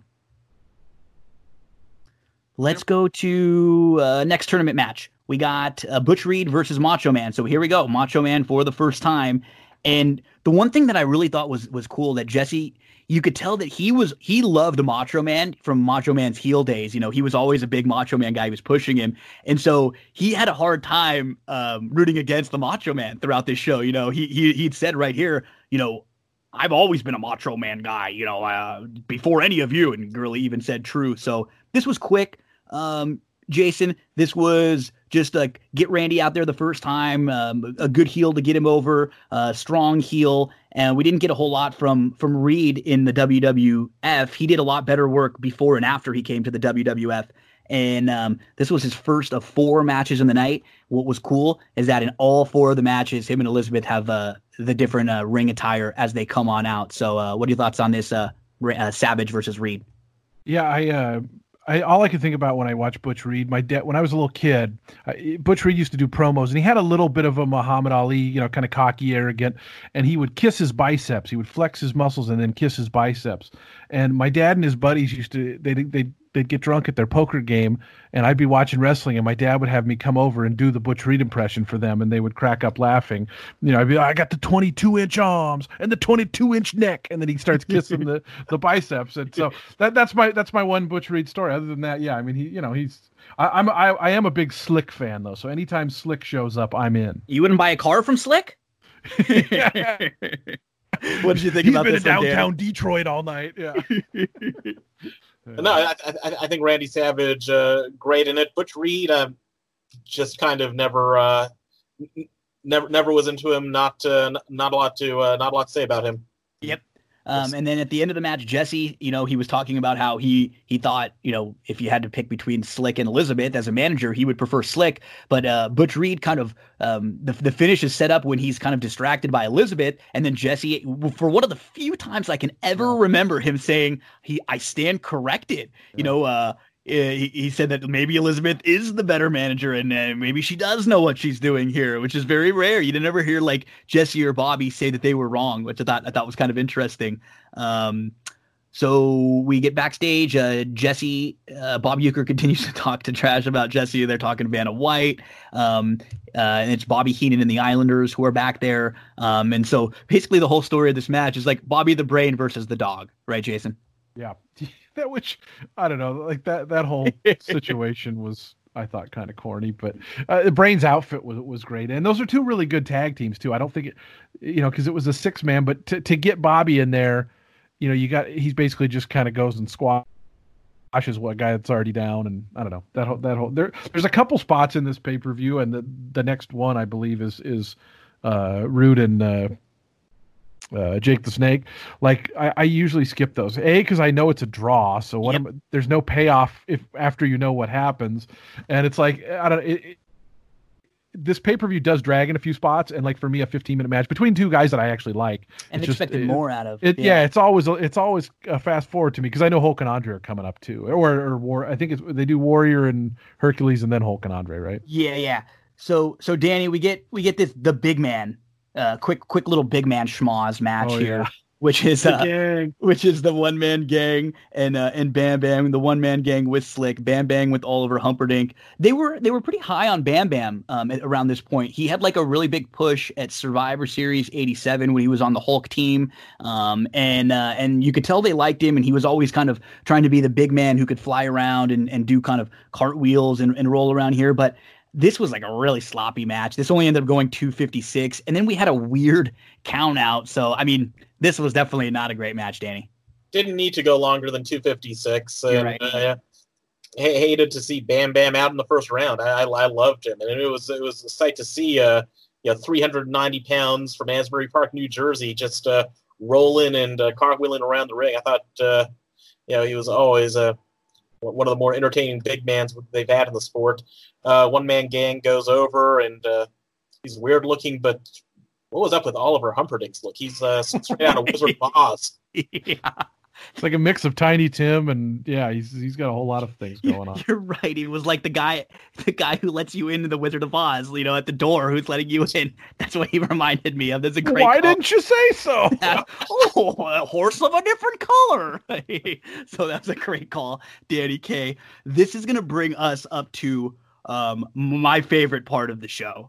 This Hulk Hogan promo that we get coming up, which is just unbelievable. I went and found this full promo, really the end part of it. So he's doing the back, he's talking with Mean Gene, and he's basically like setting up everything that's happened with with Andre over the last year. The first part of it's pretty basic, all my Hulkamaniacs, we're gonna feel it. He's going through it, and then the last part where he says, "Yes, but if you look into their eyes, man, have you seen the fear in all those little Hulksters? They realize that when I get Andre the Giant cinched up in the launch position, when I slam him through the Trump Plaza, brother, from New York down to Tampa, Florida, the fault line is going to break off. And as Andre the Giant falls into the ocean, as my next two opponents fall to the ocean floor and I pit them, so will Donald Trump and all the Hulkamaniacs." Now it gets weird. But as Donald Trump hangs on to the top of the Trump Plaza with his family under his other arm, as they sink to the bottom of the sea tank, God, Donald Trump's the whole Hulkamaniac. He'll know enough to let go of his materialistic possessions, hang on to the wife and kid, dog paddle with his life all the way to safety. But Donald, if something happens, if you run out of gas and all those little Hulkamaniacs, just hang on to the largest back in the world and I'll dog paddle us, backstroke all of us to safety. Gino, you better enter in an applause sound effect. I gotta think that the Hulkster was taking his vitamins before that. My favorite part that I'm so glad you did was but Donald, like when he just stops on a dime and stares at the camera. But Donald, if all of a sudden, oh man, yeah, that is an all-timer professional wrestling promo. If you've never seen it before, go onto YouTube and just watch it in its original glory. With the backstroke motion too, when he's doing he backstrokes out of the promo off stage. He backstrokes right out. It's just hilarious. I mean, this was one of my all-time favorite Hulk Hogan promos. I kind of forgot that it was in this show, and then I was so excited. Unlike WrestleMania 9, no racism. No, you're right. We didn't get the racism from Hulk, which is already a plus. But I have one noted racist comment later in the show. I was going to say we get some Chico Santana a little later on that we get to talk about, no doubt about it. Up next, which, Jason, you kind of alluded to this a minute ago, this was a total bummer here. This next match is Rick Rude versus Jake the Snake. And, you look on paper, I love these two guys. They're great. But they have a match that goes 15 minutes. It's a time limit draw. And there it felt like 25 minutes. And there was at least 5 minutes of this match where Rick Rude had Jake in a chin lock. I mean, this was so slow. I wonder what the reasoning. I think it was just like the start of their feud, and a feud sparked out of this. But these two guys could have gotten so much more out of this. Yeah, it's just like I said, I feel like part of the reason I skip it and don't is just because, like I said, I know the ending and the big one's coming up after that, and so. But yeah, it's just I did when we were kind of doing I did 2 watches leading up to this, one a couple weeks ago and one last night, and I did watch it last night, but it was it's just not their best work, but what's their motivation? They know they're They know they're going out ski, so who knows? I mean, but as you said, they're both clearly so capable of more. But I don't know. It was just it was kind of a lousy spot, I think, in general. Better and quicker ways they could have got where they were going. A 15-minute draw, could have had a Jake win with the DQ and then Rude. It's almost like hates him after. Go ahead, Danny. Sorry. Well, no, I was just gonna say it's almost like they wanted to have a draw somewhere on there, and this was the shortest time period because they have the DQs, they have a count out. I mean, they kind of have a little bit of everything. Yeah, I didn't like 2 draws on the show either. Maybe getting a little 2 buys. The other buys. I mean, and as we look back too, this show could have been like so much tighter if it was just 8. Instead of that 14, if it was just an 8-person bracket. But they wanted to do some of their things with Hogan and Andre. Gotta get guys paydays too. Yeah, they wanted to get some of these other guys on the shows. I mean, between this tournament and the Battle Royal, there were a ton of guys on these shows. There was actually a boring chant, which you didn't hear all that often. Like you didn't hear like chants from the crowd, like snarky, smartass chants from the crowd in the WWF all that often at this point. But we got a Hogan chant later too. Yeah, we did. There was just a little bit disappointing here on that one. So up next, we have Mean Gene backstage with Vanna White and the tournament brackets. He asks her about Bob Uecker. She says, "Who?" And she makes her predictions. Well, she was okay in here. We saw in the first, I guess, really like 10 years, and in particular the first like 4. WrestleMania was real celebrity heavy, and Vanna White was a pretty hot celebrity at this time. Yeah. I mean, Mean Gene, I think, is great. He's always a little pervy whenever he gets around women, which is funny because he was one of those guys that was married for 50 years. Like, if you watch Legends House, every time that Ashley woman comes in, old Gene perks up. But I think he's from that generation that thought being creepy was charming. And, there's like a whole generation that Richard Dawson. Yeah. So, I don't know. The whole thing was, I don't know. I honestly, I skipped through all the between match stuff. It's just, I've seen it. I've seen that all. There's nothing great for me on that stuff.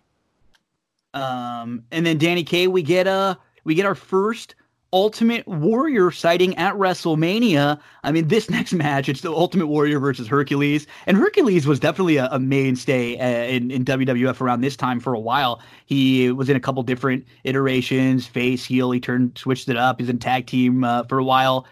I'll say this, sloppy, another powerhouse match where we just have punches and clotheslines, and a lot of them are sloppy and not even really hitting.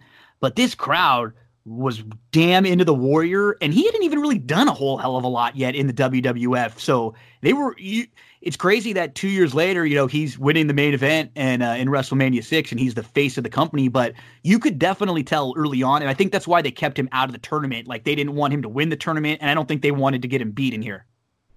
No, and that makes sense. What surprises me about this match, watching it back, it's Ultimate Warrior versus Hercules.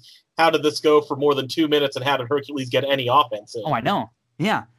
With a weird kind of finish. Because Hercules is no slouch monsoon. This wasn't happening, though, for sure. One of the 18 times Gorilla said it wasn't happening. I love wrestling extravaganza of all time.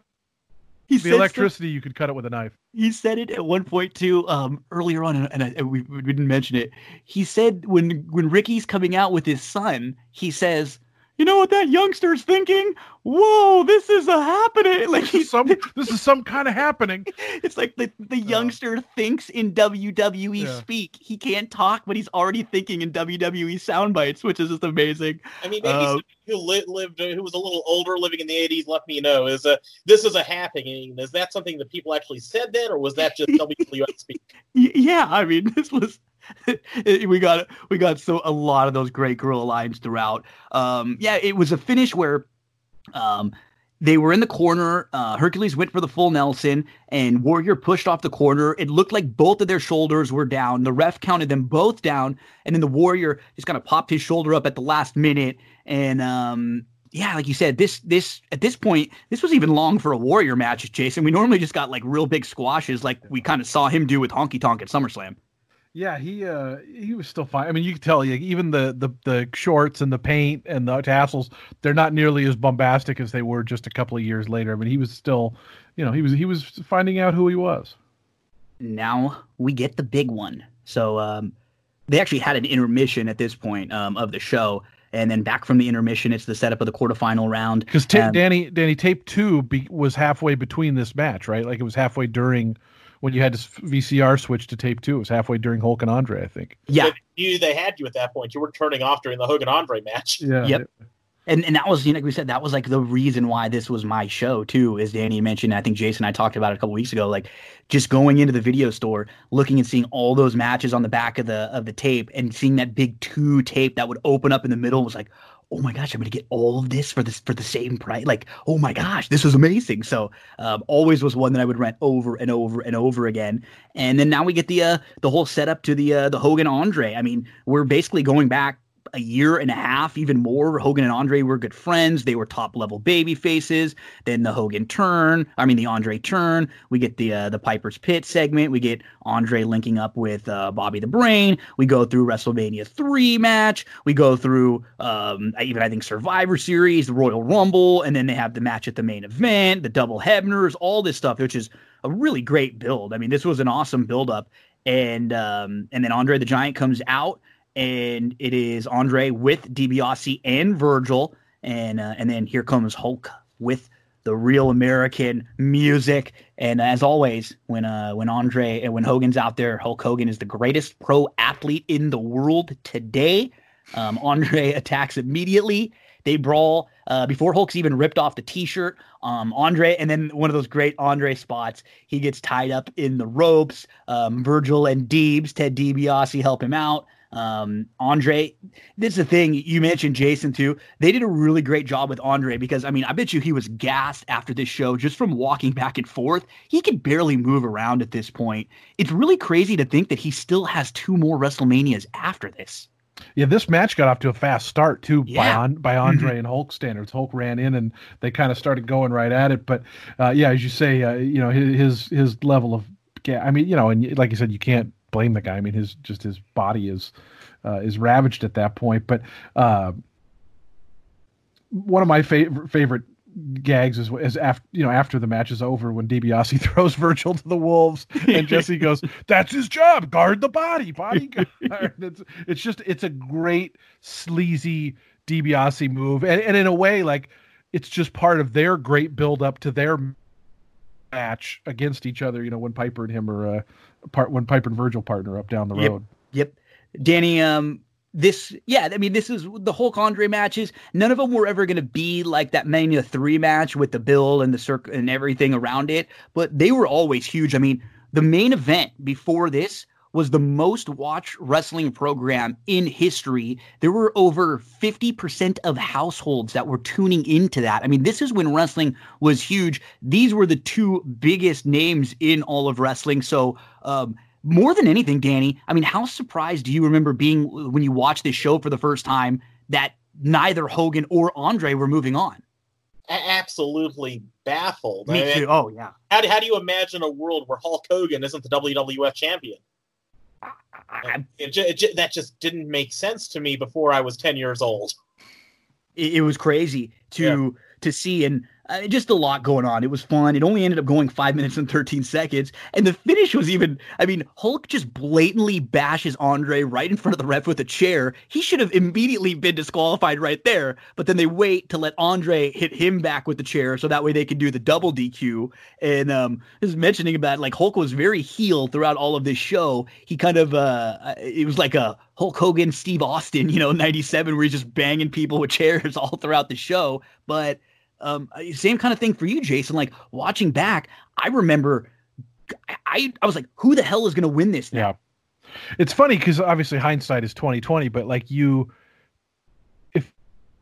it all completely leads to Macho Man, the way everything breaks down. I mean, but of course at the time, I mean, you just couldn't imagine Hogan. And we even talked about that at WrestleMania 9, Gino. It was like, even Hogan coming up at the end, which we'll talk about, like, it was great, like, because he was the king.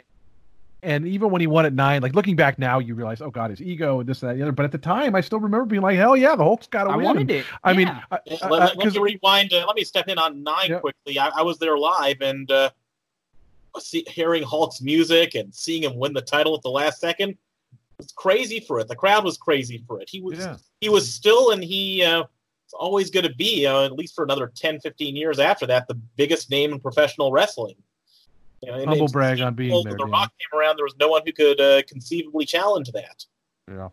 Danny Kaye, I know, I'm jealous getting to be there at Caesar's Palace at the Roman Coliseum at the world's biggest yoga party. Yeah, JR's first show. Hanging from the rafters, if there were rafters. Yeah, Danny, the good thing about being there was you did not have to listen to the Macho Man on commentary, who just was so awful, especially on that show. Oh yeah, wrestling for winning the title a year before, and then on commentary at 9. I know, and then the next year in the Falls Count Anywhere with Crush. What a weird a few years there for the Macho.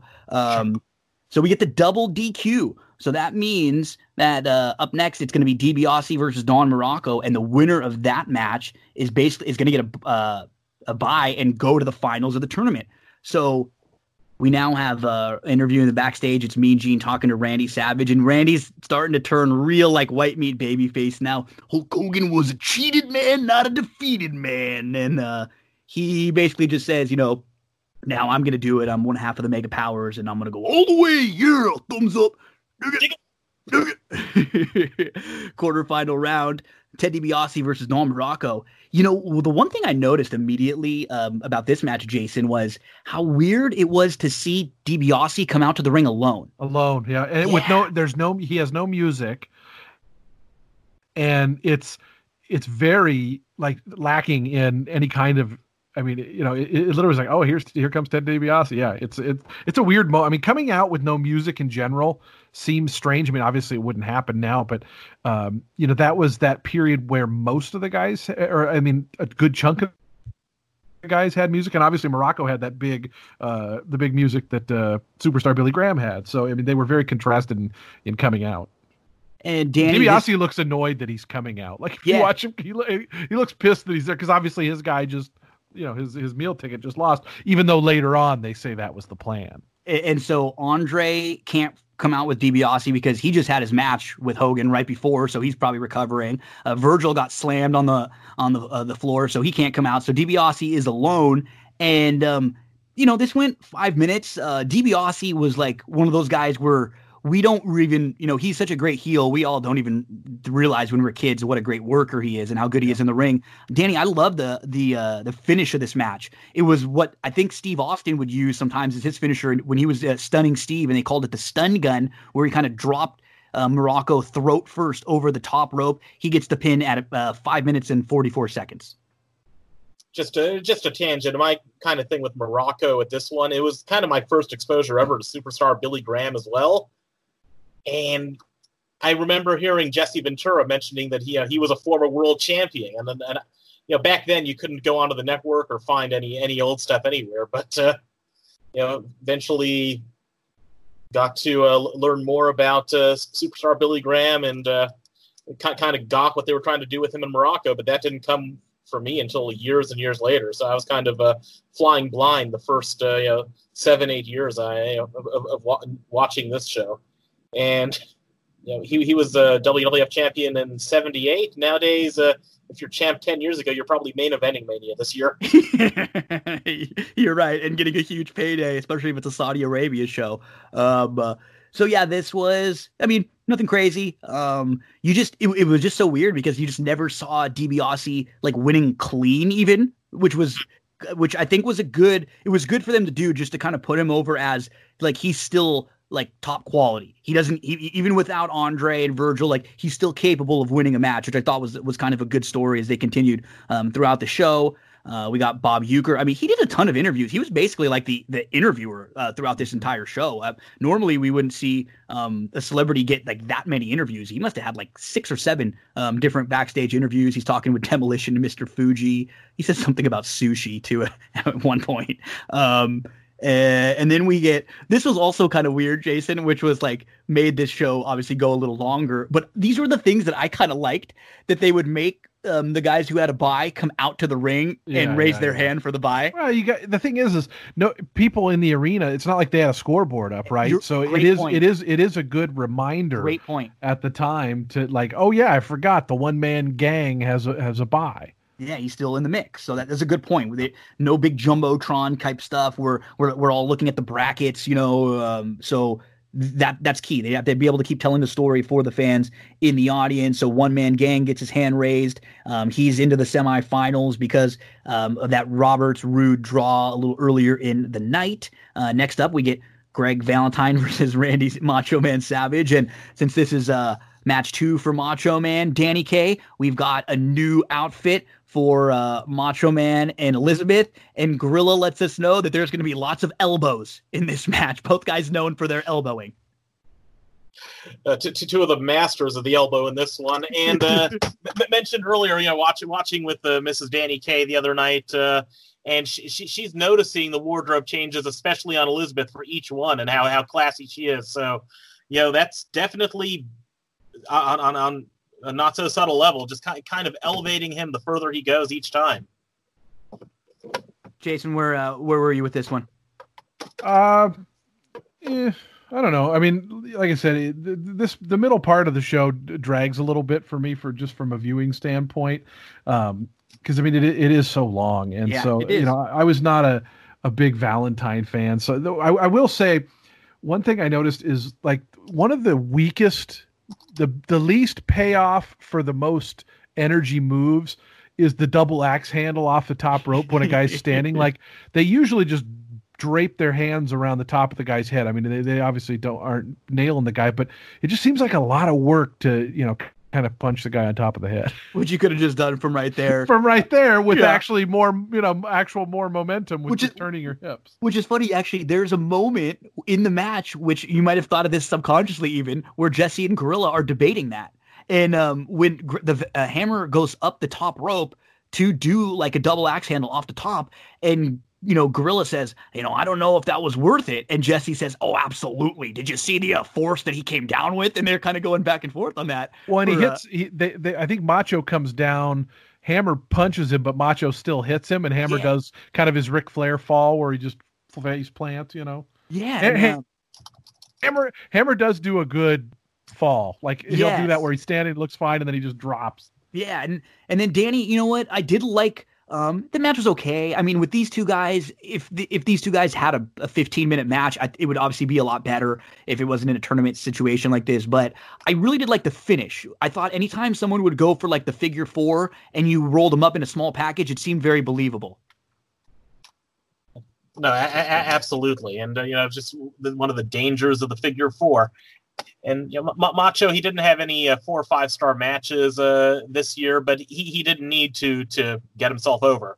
Yep, that was the key. This was about building the Macho Man here, and now we are up to Mean Gene talking to Vanna about the ongoing Bob Uecker storyline. They go over the next set of matches, so we're really down to 3. It's Macho Man Randy Savage against the One Man Gang. The winner of that will meet Ted DiBiase in the finals.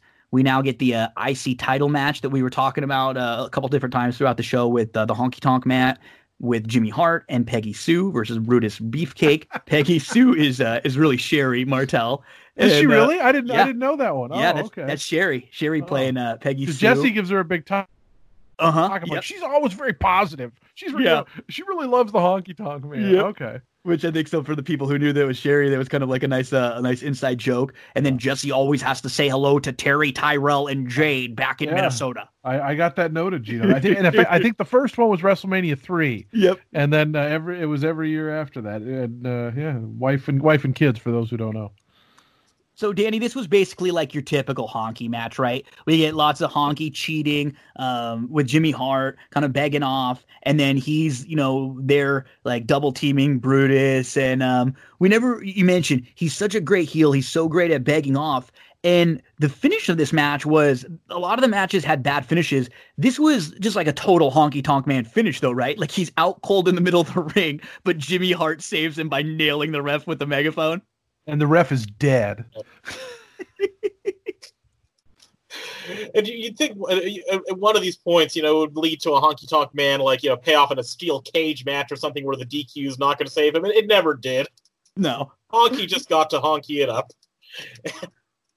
The ultimate payoff, though, made it worth it. Yeah. It did when we saw Warrior squash him a little later on this year. So, that's what happens. Like, it looks like Beefcake is about to win the Intercontinental Championship. He's got Honky in the sleeper. He's about to fall asleep. And Jimmy Hart just is like, he realizes that Honky's about to lose, and he just decks the ref in the back of the head with the megaphone. And as Jason mentioned, referee is just out. I mean, he's not moving. They're both out. In fact, Peggy Sue Sherry has to come and pour water on Honky Tonk's face just to revive him. But we get the fun spot when they're down, when the ref is down and when Honky's down, where Jimmy Hart goes and steals the bag of Brutus's clippers, and Brutus gets him back, and then he follows he follows Jimmy Hart under the ring, and Jesse says, he's not gonna cut his hair under the ring, is he? and then we get the payoff, which we always wanted, Jason. We get Jimmy Hart's hair cut. Which he seemed to get his haircut all the damn time, right? My favorite random little thing about this is Gorilla constantly referring to Jimmy Hart as the Colonel. Oh yeah, because Colonel Tom Parker was Elvis's manager, and so Jimmy became Colonel Jimmy Hart. That's great. Yeah. And it's just, I don't know why it makes me laugh, because like he's like the least colonel looking guy on the planet. First of all, I mean, he's such a little weasel, but I mean, yeah, it's a fun spot at the end. I always love the haircut thing, and I remember, for Jimmy, it went on. I remember him complaining about, because he had that long kind of mullet, and Brutus cut off a lot of hair. Like, you can see when he gets up, like it is not long anymore. Like he really went to work on it. Yeah, this is, like we said, Danny, like with the Brutus matches, you're never going to get like 5-star classic, but they're fun. I don't ever mind rewatching them. They're a good time. They're never too long. They always have some fun spots with the sleeper. And then, after the match, you're going to get at least a tease with the shears. No, you always got what you paid for with Brutus Beefcake, and until his later days in WCW as the Butcher or the Booty Man, I'll wash my hands on that. But Brutus the Barber, one of my favorite characters, WWF in this era. Yeah, and you know what? That was a good. I'm glad you mentioned that. This match, these were two of the best characters. These guys were not ring generals, but that wasn't what we needed from them. We wanted them to play their roles as Elvis impersonator, cheap heel, and Brutus the Barber, great mid-card babyface, friend of Hulk Hogan, who's going to get the haircut afterwards. So yeah, these guys were two of the really good characters, especially in this era of WWF. I really love that Honky could never trouble himself to actually learn guitar. No. Like, as someone who plays guitar, like I watch now, and he obviously traveled with a guitar, at every moment. And whenever he's like starts strumming it, like he doesn't even bother to play a chord. Two chords. He just learn 2 or 3 just chords. Learn a G and a C, and you'll look like you at least know what you're doing. And he couldn't do it. Like he never would. One last thing too about the Beefcake match. I love Jesse's, because Beefcake's outfit was pretty aggressive, and and he goes, "Brutus looks like he survived a nuclear explosion." That was great. Yeah, and I think earlier in the night, Mean Gene looked at him and said, "What a package!" But Brother Brew and I, making us laugh like always. Up next, we get the infamous clip that I think a lot of every wrestling fan, I'm sure, has seen at one point, and the one that they show all the time when they show the clips from old WrestleManias. It's Bob Uecker, and Andre comes over, and you know what? Andre is talking, but he didn't really talk a whole lot, and this was one of his longer heel promos. Yeah, it was good. It was good. Uecker can't find Vanna, but then Andre comes out. And basically, after Andre kind of just says, I was paid off by DiBiase to get Hogan out of the match. Hogan, you're not the champ, so I won, kind of a thing. And Andre's still going with the I'm undefeated, even though we've seen him lose now multiple times. But it was great. And then Uecker says to him, "How about getting your foot off my shoulder?" And then Andre chokes Uecker, and he puts his big hands around Uecker's neck. And I mean, Uecker sold this thing so great, Jason. Yeah, it's a GIF now. Like, I think if you search Andre the Giant GIF, you get the one where he's scared of the snake and he's saying no, and then you get him shaking Bob Uecker's head, and it's one of those great examples of Andre's hands, because Uecker was a professional athlete. It's not like he's Mean Gene. He's not a tiny guy. And I was, when we were talking about Uecker earlier, I was forgetting that this was right in the peak of the Les Filling Great Taste commercials. It was also during Mr. Belvedere. Uecker was a mainstream star at this point. He wasn't just a goofy baseball guy. So yeah. But yeah, it's actually it's weirdly, because Andre always had the brain for his promos. He never had to do them, and this one he actually had a little bit of a story and a flow. Like, it was good for Andre standards. What'd you think, Danny? I never knew Uecker as a baseball guy back at this time. I just knew that I saw him on Mr. Belvedere sometimes. But, which it's funny, and I was watching this show over the last couple days. I watched it a few different times through the last week or two, and Stephanie would always my girlfriend Stephanie would always kind of come in through one of the Macho Man's entrances and say, "The Graduation song." And it's funny that you said that, Danny, because about Bob Uecker, to me, before I knew it was the Graduation song, it was Macho Man's song. I remember man song, and I remember being like actually hearing it at graduation. When I'm 4 or 5 years old or whenever I go to a graduation and going like, why the hell are they playing Macho Man's music? Are they big wrestling fans here? This doesn't make any sense to me. So it's funny like the way backwards you learn things. And to me this is always a Macho Man song. It's not the graduation song, but just iconic moment. One of those ones that when you literally get like a snapshot of what is WrestleMania and what Vince McMahon wanted WrestleMania to be, with the mixing of the celebrity and the wrestler and the mainstream, it was exactly what that Andre choking Euchre moment was. Like that was what Vince McMahon dreamed up, and it was really good. It was a lot of fun. As we get set for our next match, it is the Islanders and Bobby the Brain Heenan versus the British Bulldog and Coco Beware. And when Bobby comes out, he is wearing a dog handler's jacket to protect himself. These are the Islanders with Tama. Haku and Tama, yeah. Yeah, Haku and Tama, who was better known as the Tonga Kid. Haku was also Ming when he went to WCW. And they're all related with Rikishi and Umaga and all of them. And this was, 6-man tag, the Bulldogs and Coco. We kind of talked about it a few times throughout the show, how the story of this was the Matilda like dog napping and them trying to get the revenge on Bobby the Brain Heenan, who's wearing that big dog handler's jacket.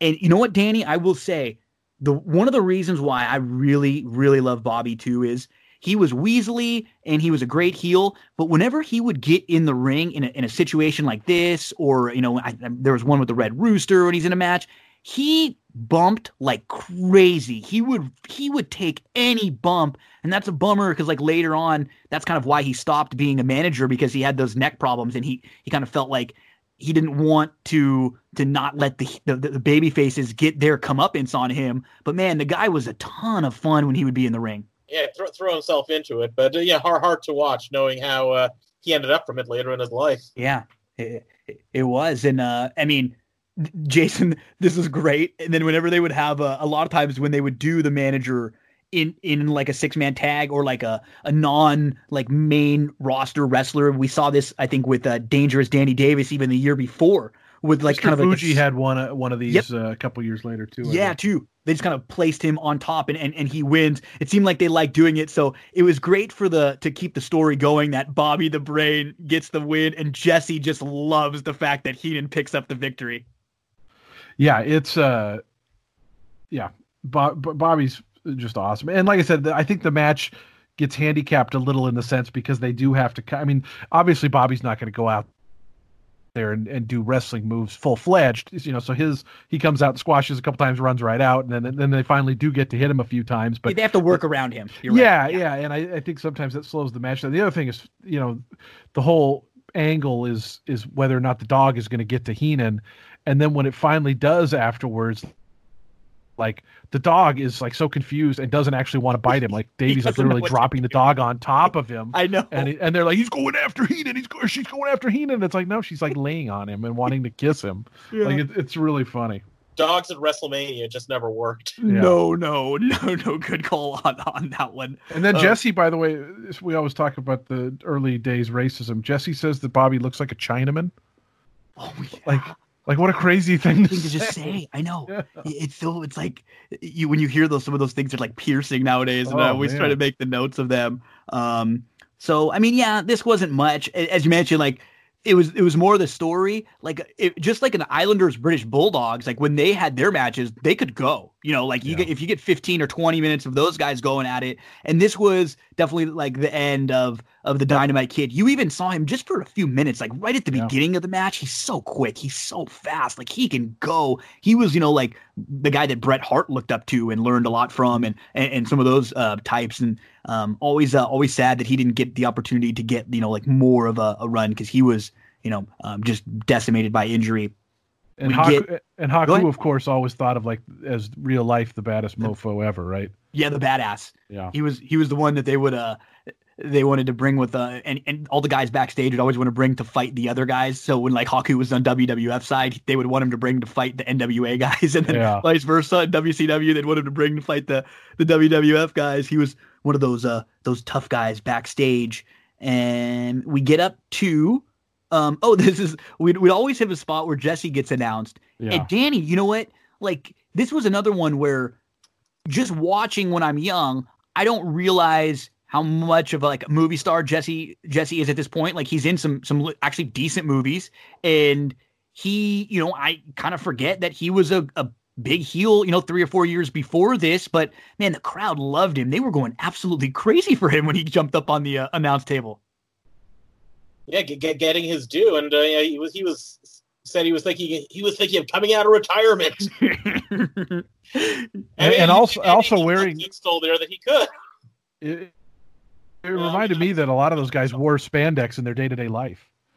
Yeah, it was fun.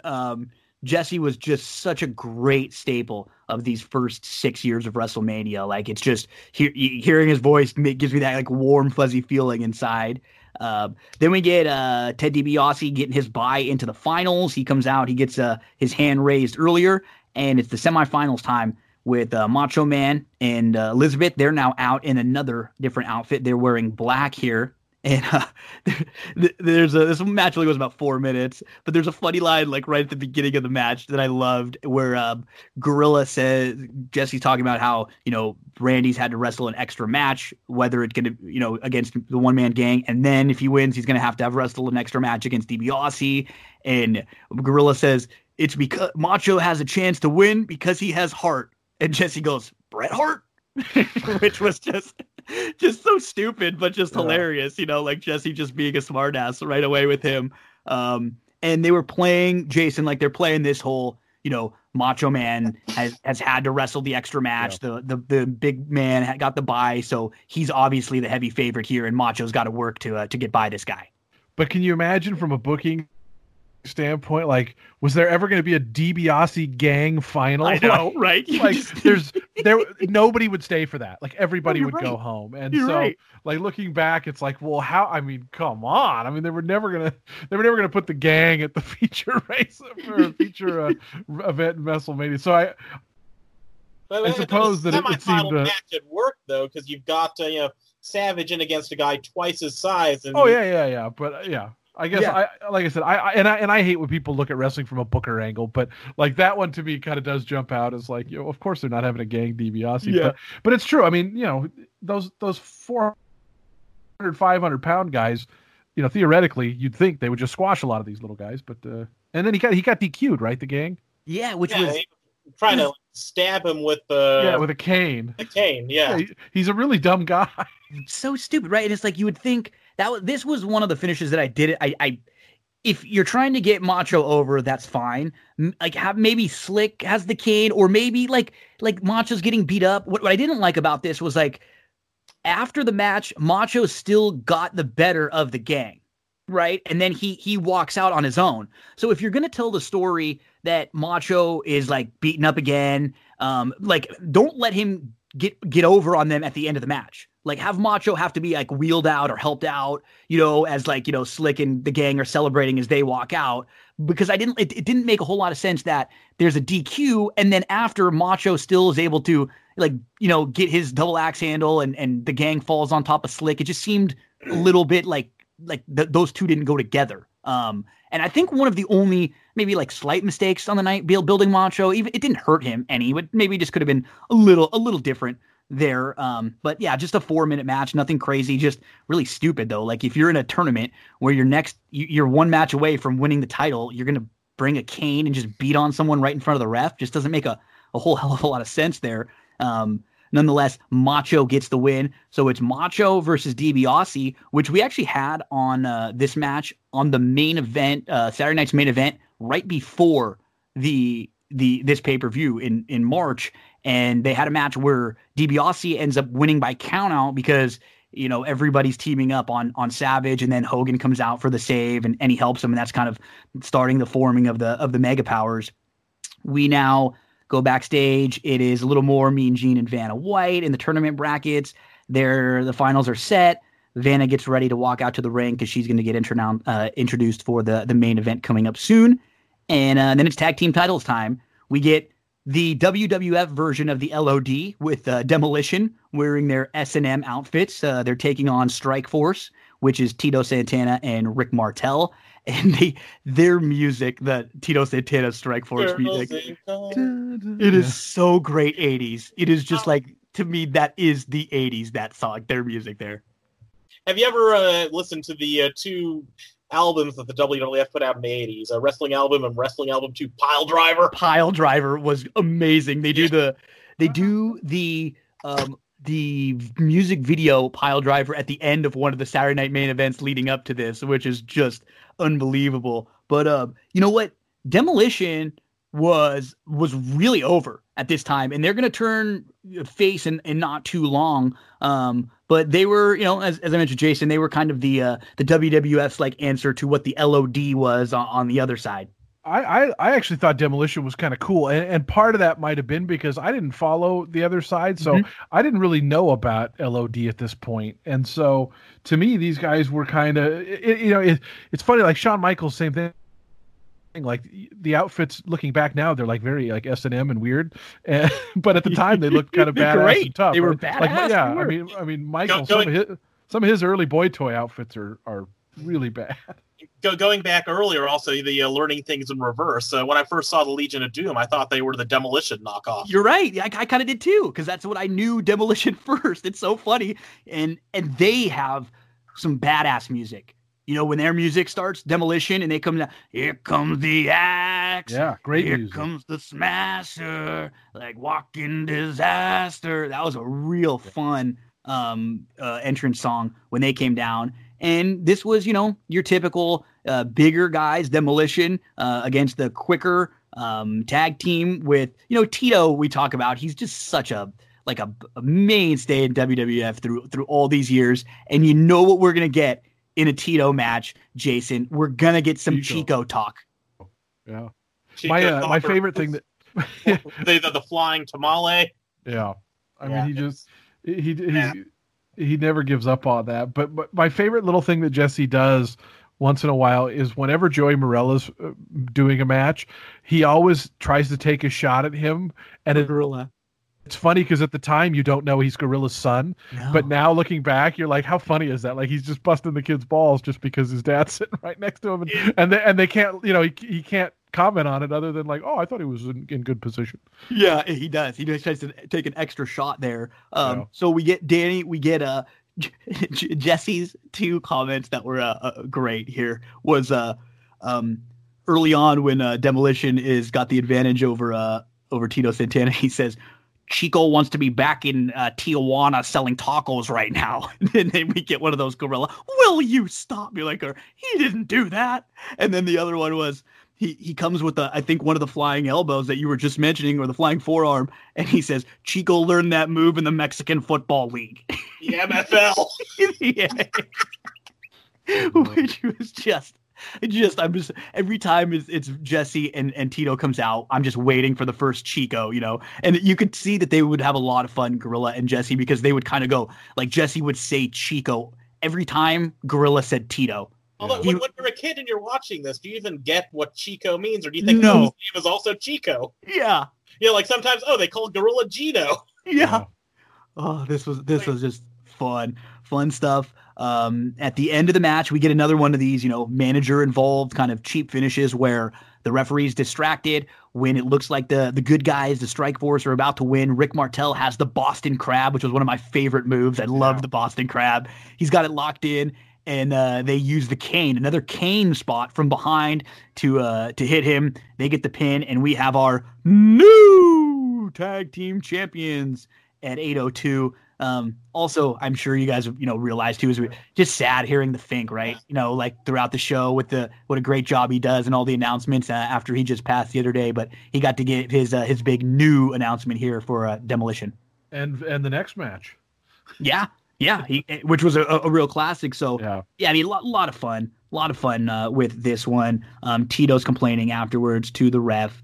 So far. And this also set up, kind of a long, slow feud with Tito and Rick Martel. Also, speaking of those payoffs, you're right. Who looked a lot alike. I think Jesse even mentions that he couldn't tell who was who. Like they had the same kind of long mulletish haircut and same tan and everything. Yeah, Rick similar Martel, builds too. I mean, he was one that he doesn't get talked about with like the really good WWF wrestlers, and he was like a main eventer before coming to the WWF, and then he was in some tag teams for a while. They threw him around in a few different tag teams iterations. Tom Zink.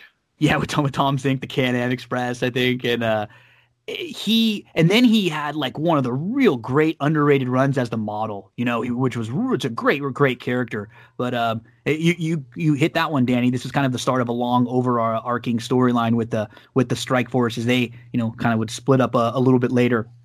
Remember remember the Model's button that said "Yes, I am a model."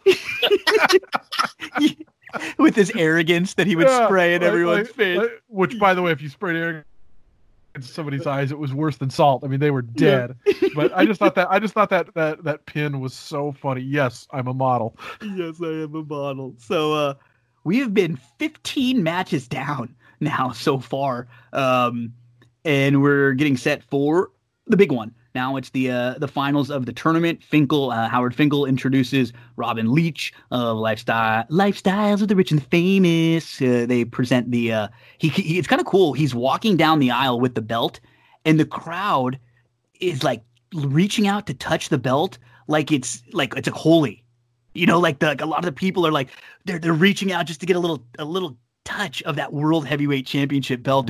It was kind of cool to see how wrestling was thought of at this point too, because everybody was so into it. Everybody was like playing along with the game. You know what I mean? Like everyone's going along with the show, and then we get the introduction of the celebrities. So Robin Leach, then Bob Uecker comes out. He's the guest ring announcer, and he introduces guest timekeeper Vanna White, and Uecker then introduces DiBiase. I kind of like what he said. DiBiase accompanying himself. No. He's got the big man, Andre the Giant, with him. Just kind of goofy, but it's like I always remember that little like line because I've watched the show so many times. And I wonder how Finkel felt about having to give up the big match, right? Yeah. Because he didn't get to do Hogan Andre. He didn't get to do this one. Like I always think about like Mountaineer used to bring in Dave Johnson to call the West Virginia Derby. Delta would do that too a lot of times on big nights and I think Charlestown has done it before. And like you work all year, you do all the travel and all the work, and then the biggest spot you get bounced. Like I always thought that kind of stuff. And Finkel's better than Uecker. Like I mean, so it's I don't know. I always wondered. I mean, I'm sure he was always a team player, but And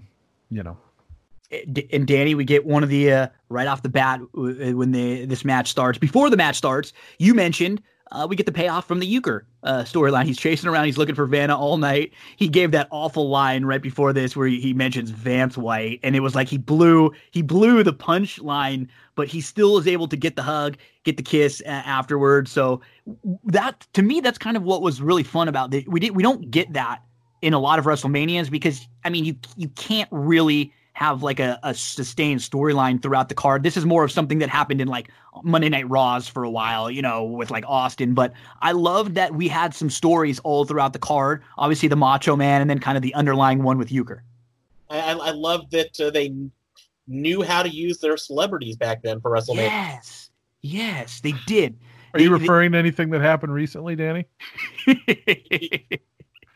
The Tampa Bay Buccaneers new 24/7 champions. I love that WWE released a statement. They were like, Gronkowski is the 24/7 champion. He might be pinned in the end zone by Tom Brady, something like that, which just hilarious. But great use of the celebrities here. They got the good. This was the rub that Vince wanted, from all of them, and he got it with especially with Uecker, who this wasn't as good as he was in Mania 3, but he still was a lot of fun here. And we get set for DiBiase, Randy Savage, and even with these guys tired, you can tell right away that they're like two of the better workers. This match is definitely going to be better than a lot of the matches we've seen all throughout the night. And what had happened in this match is what had been happening over the last few months to build up the Mega Power storyline. Macho Man would be in a match, and then it was initially the Honky Tonk and the Hart Foundation actually that came out and were beating him up, and then Elizabeth went back and she got Hulk Hogan, who came out and made the save. And so early in the match, every time Macho Man's trying to get the advantage, there's Andre. Andre's on the outside of the ring. Andre's doing something. Andre's getting involved. And so Elizabeth has to run back and get Hulk Hogan to come on out and help Macho Man. And then we just get – then after – I mean, this is a blast. This is like another one of those things that's just like it's a fun, like from the announcing, the beginning of the celebrities getting announced to the very end when Macho has his hand raised. It's like a 15 minutes of real fun. Like I really love this like whole main event thing, Jason. Yeah, it was action packed. It was just a good match, and I mean the crowd like looks for Hogan like the first thing, right? Like and so I don't know. I mean, I don't know why everybody was like, I don't know why it was so obvious, but you know, I guess looking back, of course, it was obvious. But I mean, he just Hogan couldn't let anybody have like that, you know, big thing. But I'm guessing that Hogan was just so huge and so over. They wanted everybody to think, hey, if Hogan's down with this, we're down with this kind of thing. The rub, yeah, he was giving him the rub, the Hogan rub for sure. And then Danny, we get you know. Like schmoz all over, and you know, Andre getting involved, Hogan getting involved, and the finish is basically Hogan just blasting DiBiase in the back with a chair when the ref's not looking. He goes down, Macho goes up for the elbow. He hits an awesome elbow drop here. He's got just a little extra spring in his step because he knows. I loved throughout the match too, in the first one, like the way he covered. You could tell Macho like knew he was going to win the title because he was just bouncy all night long. His energy was amazing, and I mean this is fun. And then this sets up, you know, a storyline for a while where we've got, you know, still on the Mega Bucks against the Mega Powers with Andre and DiBiase versus Hogan and Savage. And Danny, this was actually like the start of what would lead to the main event of WrestleMania 5, and was, you know, this was like one of the most lucrative time periods in the history of the WWF. They're about to come upon like one of their greatest storylines where Macho and Hulk turn on each other and they main event 5. This was just a blast. And like thinking about how like these 2 or 3 years are kind of all connected, it's a ton of fun. It's like much different than the way the wrestling is presented nowadays. No, absolutely. Like the only time I can really think of the past decade where they really planned a story out a year in advance is that John Cena Rock match a year before for WrestleMania, and all they did there is they announced it one night and then put it on hold for 10 months. Yeah, you know, the Mega Powers, they would carry every WWF pay-per-view from WrestleMania 4 all the way up until what was it, Survivor Series 89, a year and a half later. You know, that was their bread and butter. And then even going further, you don't get the full final payoff until you have Savage and Elizabeth reunite WrestleMania 7 3 years down the line. Yep.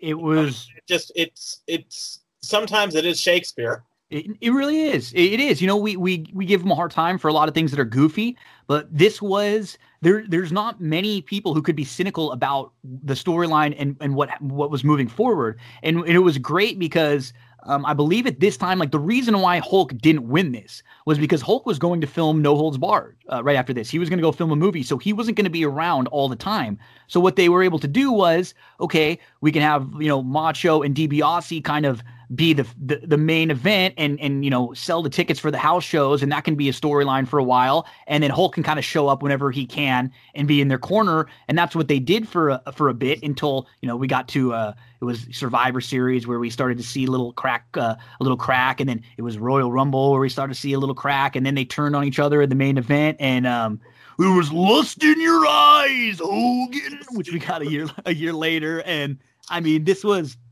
a blast. If you're someone who likes the Macho Man, this is a show that you'll love because it made him a star. Yeah. And by the end of the night, I remember thinking like, man, yeah, this guy just had it. He had all of it. Ton of fun. We get the big posing at the end. And as you mentioned, Jason, we're never going to get a show to go off without Hogan getting some of his poses out. He's giving the people what they want. Jesse's like, what? By what? Posing? I can pose. One thing you mentioned, I think you actually kind of teased this, Gino, earlier, but like Macho really was the only quote unquote good guy that Jesse ever really gave it up for. Mm-hmm. And I mean, he really kind of broke the character in terms of that. And I wanted to mention one more thing from the Macho DiBiase match. When Macho goes up for that final elbow, you know, Hogan had kind of knocked him out, so you knew he was out for the count. The flash bulbs that go off when Macho's in the air, it's unbelievable because he misses the elbow earlier, but I think because he's not, you know, DiBiase DiBiase is down and knocked out from Hogan.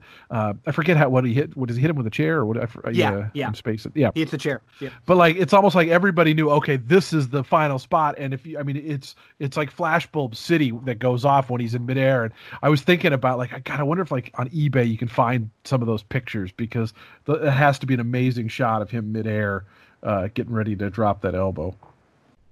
Danny, what are some of your final thoughts of this show?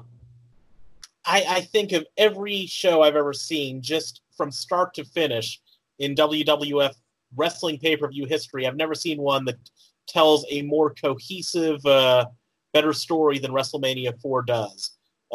Any individual piece of it might be slow, might not be much, but when you view it as the whole, it's so much more than the sum of its parts, and that's what makes it an all-timer for me, and always will.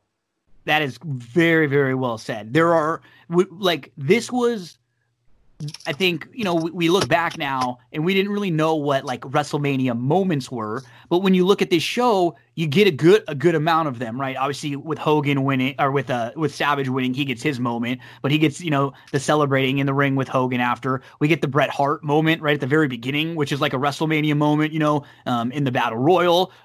We get some of the like real creative finishes. Andre gets, this is, like one of his real last times to shine in the WWF, because we don't really see Andre a whole lot in the main event picture after this. He just can't do much. So just a lot of fun again. You look back, and if you looked at each of these matches individually, just like you said, Danny, and not like the sum of the whole of the parts, it would be completely different. But you can't do that, and you shouldn't do that when you're watching WrestleMania 4. It's about the story. It's about the ascent of the Macho Man, him becoming a major player and one of the all-time WWF greats. And it's about that like year-long storyline that we get between Hogan and Miss Elizabeth and the Macho Man. So a lot of fun. I'm actually surprised we got through this pretty quick. I think because a lot of the matches we talk about multiple guys, a couple times. We already hit on a lot of things about them. But yeah, again, like anything else to close it out with, Jason, before we get going? No, I think I liked what Danny said at the end, and I kind of echo what I said earlier, just in the sense that it's such an identifiable WrestleMania because of the tournament, and it is funny to watch it in regards to Trump now, because obviously of who he is, and so it's just strange, like, wow, that guy's the president of the United States. Yeah. And I think is it the first year or the second year? There's some other guy that's rich there I think it's the WrestleMania 5. Like Trump brings one of his rich buddies the next year, and DiBiase's talking about how he's like, oh, I'm good friends with that guy. He just made the biggest deal of all time, or something like that. And Jesse, I can't remember which one it is. At one of the events, Jesse actually goes up to interview him. And he says, Mr. Trump, I'm thinking about running for office next year. Could I have your support? And he says, Jesse, whatever you need, man. I'll take good care of you. Jesse will do great. Which is so funny to think that that's the future governor of Minnesota and then the future president of the United States. Oh, wow. No kidding. Yeah. Danny, what about any other closing thoughts? I'm just surprised that a Hulkamaniac like Donald Trump would support Jesse Ventura. You think Donald Trump's a Hulkamaniac? I mean, the Hulkster told us, brother. Yeah. He is when he's backstroking and dog paddling backwards. Gentlemen, this was a lot of fun. We'll have to get in a little text chat and figure out a show that we all are high on that we can do again in a few weeks and rewatch, because right now with no live sports going, the people are really enjoying this. It's fun with the WWE Network now and like the availability of all this, because people can see, oh, we're going to talk about WrestleMania 4. They can go flip it on in the background, and watch it. 15 years ago, it was a little bit harder to find a lot of these shows. So, Jason, thanks a lot, buddy. I really appreciate it. It was a lot of fun. Danny, I really appreciate it. It's a lot of fun. So start thinking about which one, some of your other favorites that we can link up on, even if it's not a Mania. Maybe we can do a SummerSlam or a Survivor Series or any other event, maybe a Rumble 92, maybe with Flair. I was going to say SummerSlam 92 because I love the British one. I was going to watch that soon. Sure, that'd be great. SummerSlam 92. I'm a Bret Hart fan. We get the first pay-per-view that was outside of the U.S. for the WWF. So maybe, Danny, what do you think? SummerSlam 92 is a future rewatch? I'm good with anything WWF era up until Hogan's WCW exit. That's my prime time right there. Okay, so let's circle that one maybe and plan for a few weeks from now. Gino, can I give you one line from that SummerSlam? Please do. In the opening credits when they're doing they're interviewing fans, and there's like some little kid who goes, "The British Bulldog's gonna win." whether he wants to or not. And I'm like, what the hell? Why would he not want to win? What does that mean? This is great. Yeah, the pay-per-view goes downhill after that. Was going to carry him one way or the other. Yeah. And we'll have a lot of fun to talk about that one because Davey Boy was inebriated throughout that match, which it ends up becoming just an incredible match anyway. So, okay, cool. Teaser. Let's start watching that one, and we'll talk about it again when we reconvene in a few weeks. Beamy, thank you very much, buddy. Let the folks know, where can we follow you online? Beamy Awards or the Jason Beam Horse Racing Podcast. And Danny K, you like to have some fun on Twitter every now and then. Where can we follow you? Occasionally, if you want to get updates on my cats on a day-to-day basis, follow at Derby Danny X on Twitter. Awesome. Danny's a coward. Yeah, he is. Thank you very much, fellas. This was a blast. I look forward to talking to SummerSlam 92 with you guys again in a few weeks. Let's take a quick break here on That's What G Said. Let's hear from one of our sponsors, but don't go anywhere. And a big thank you to Danny, and a big thank you to Jason Beam. We'll be back in a few weeks with them to talk SummerSlam 92. Big thank you to Mike Joyce. Hopefully we can keep talking about that Last Dance with Mike. He did a great job breaking down those first couple episodes of the documentary and giving us some other fun stories and insight from his time in Chicago as a Bulls fan during that crazy Last Dance era. Don't forget to subscribe anywhere you get your podcast. Share it around with your friends, anyone that's a fan of sports or any of the different topics, wrestling that we discuss, some of the shows that we recap. Always appreciate hearing back from you. We'll have another episode coming out in a few days where we kind of talk about what happened in round 1 of the NFL draft. We are going to go back in time and recap WrestleMania 6 from 1990 with Darren and Andrew. We're going to give you some weekend horse racing. We're going to talk about the ruling that came out with the Red Sox today, which was absolutely bogus in baseball. So lots of different things to discuss on the next episode. Thanks again, folks, for tuning in. Here are the soothing sounds of Joey Cleveland with the That's What G Said theme song.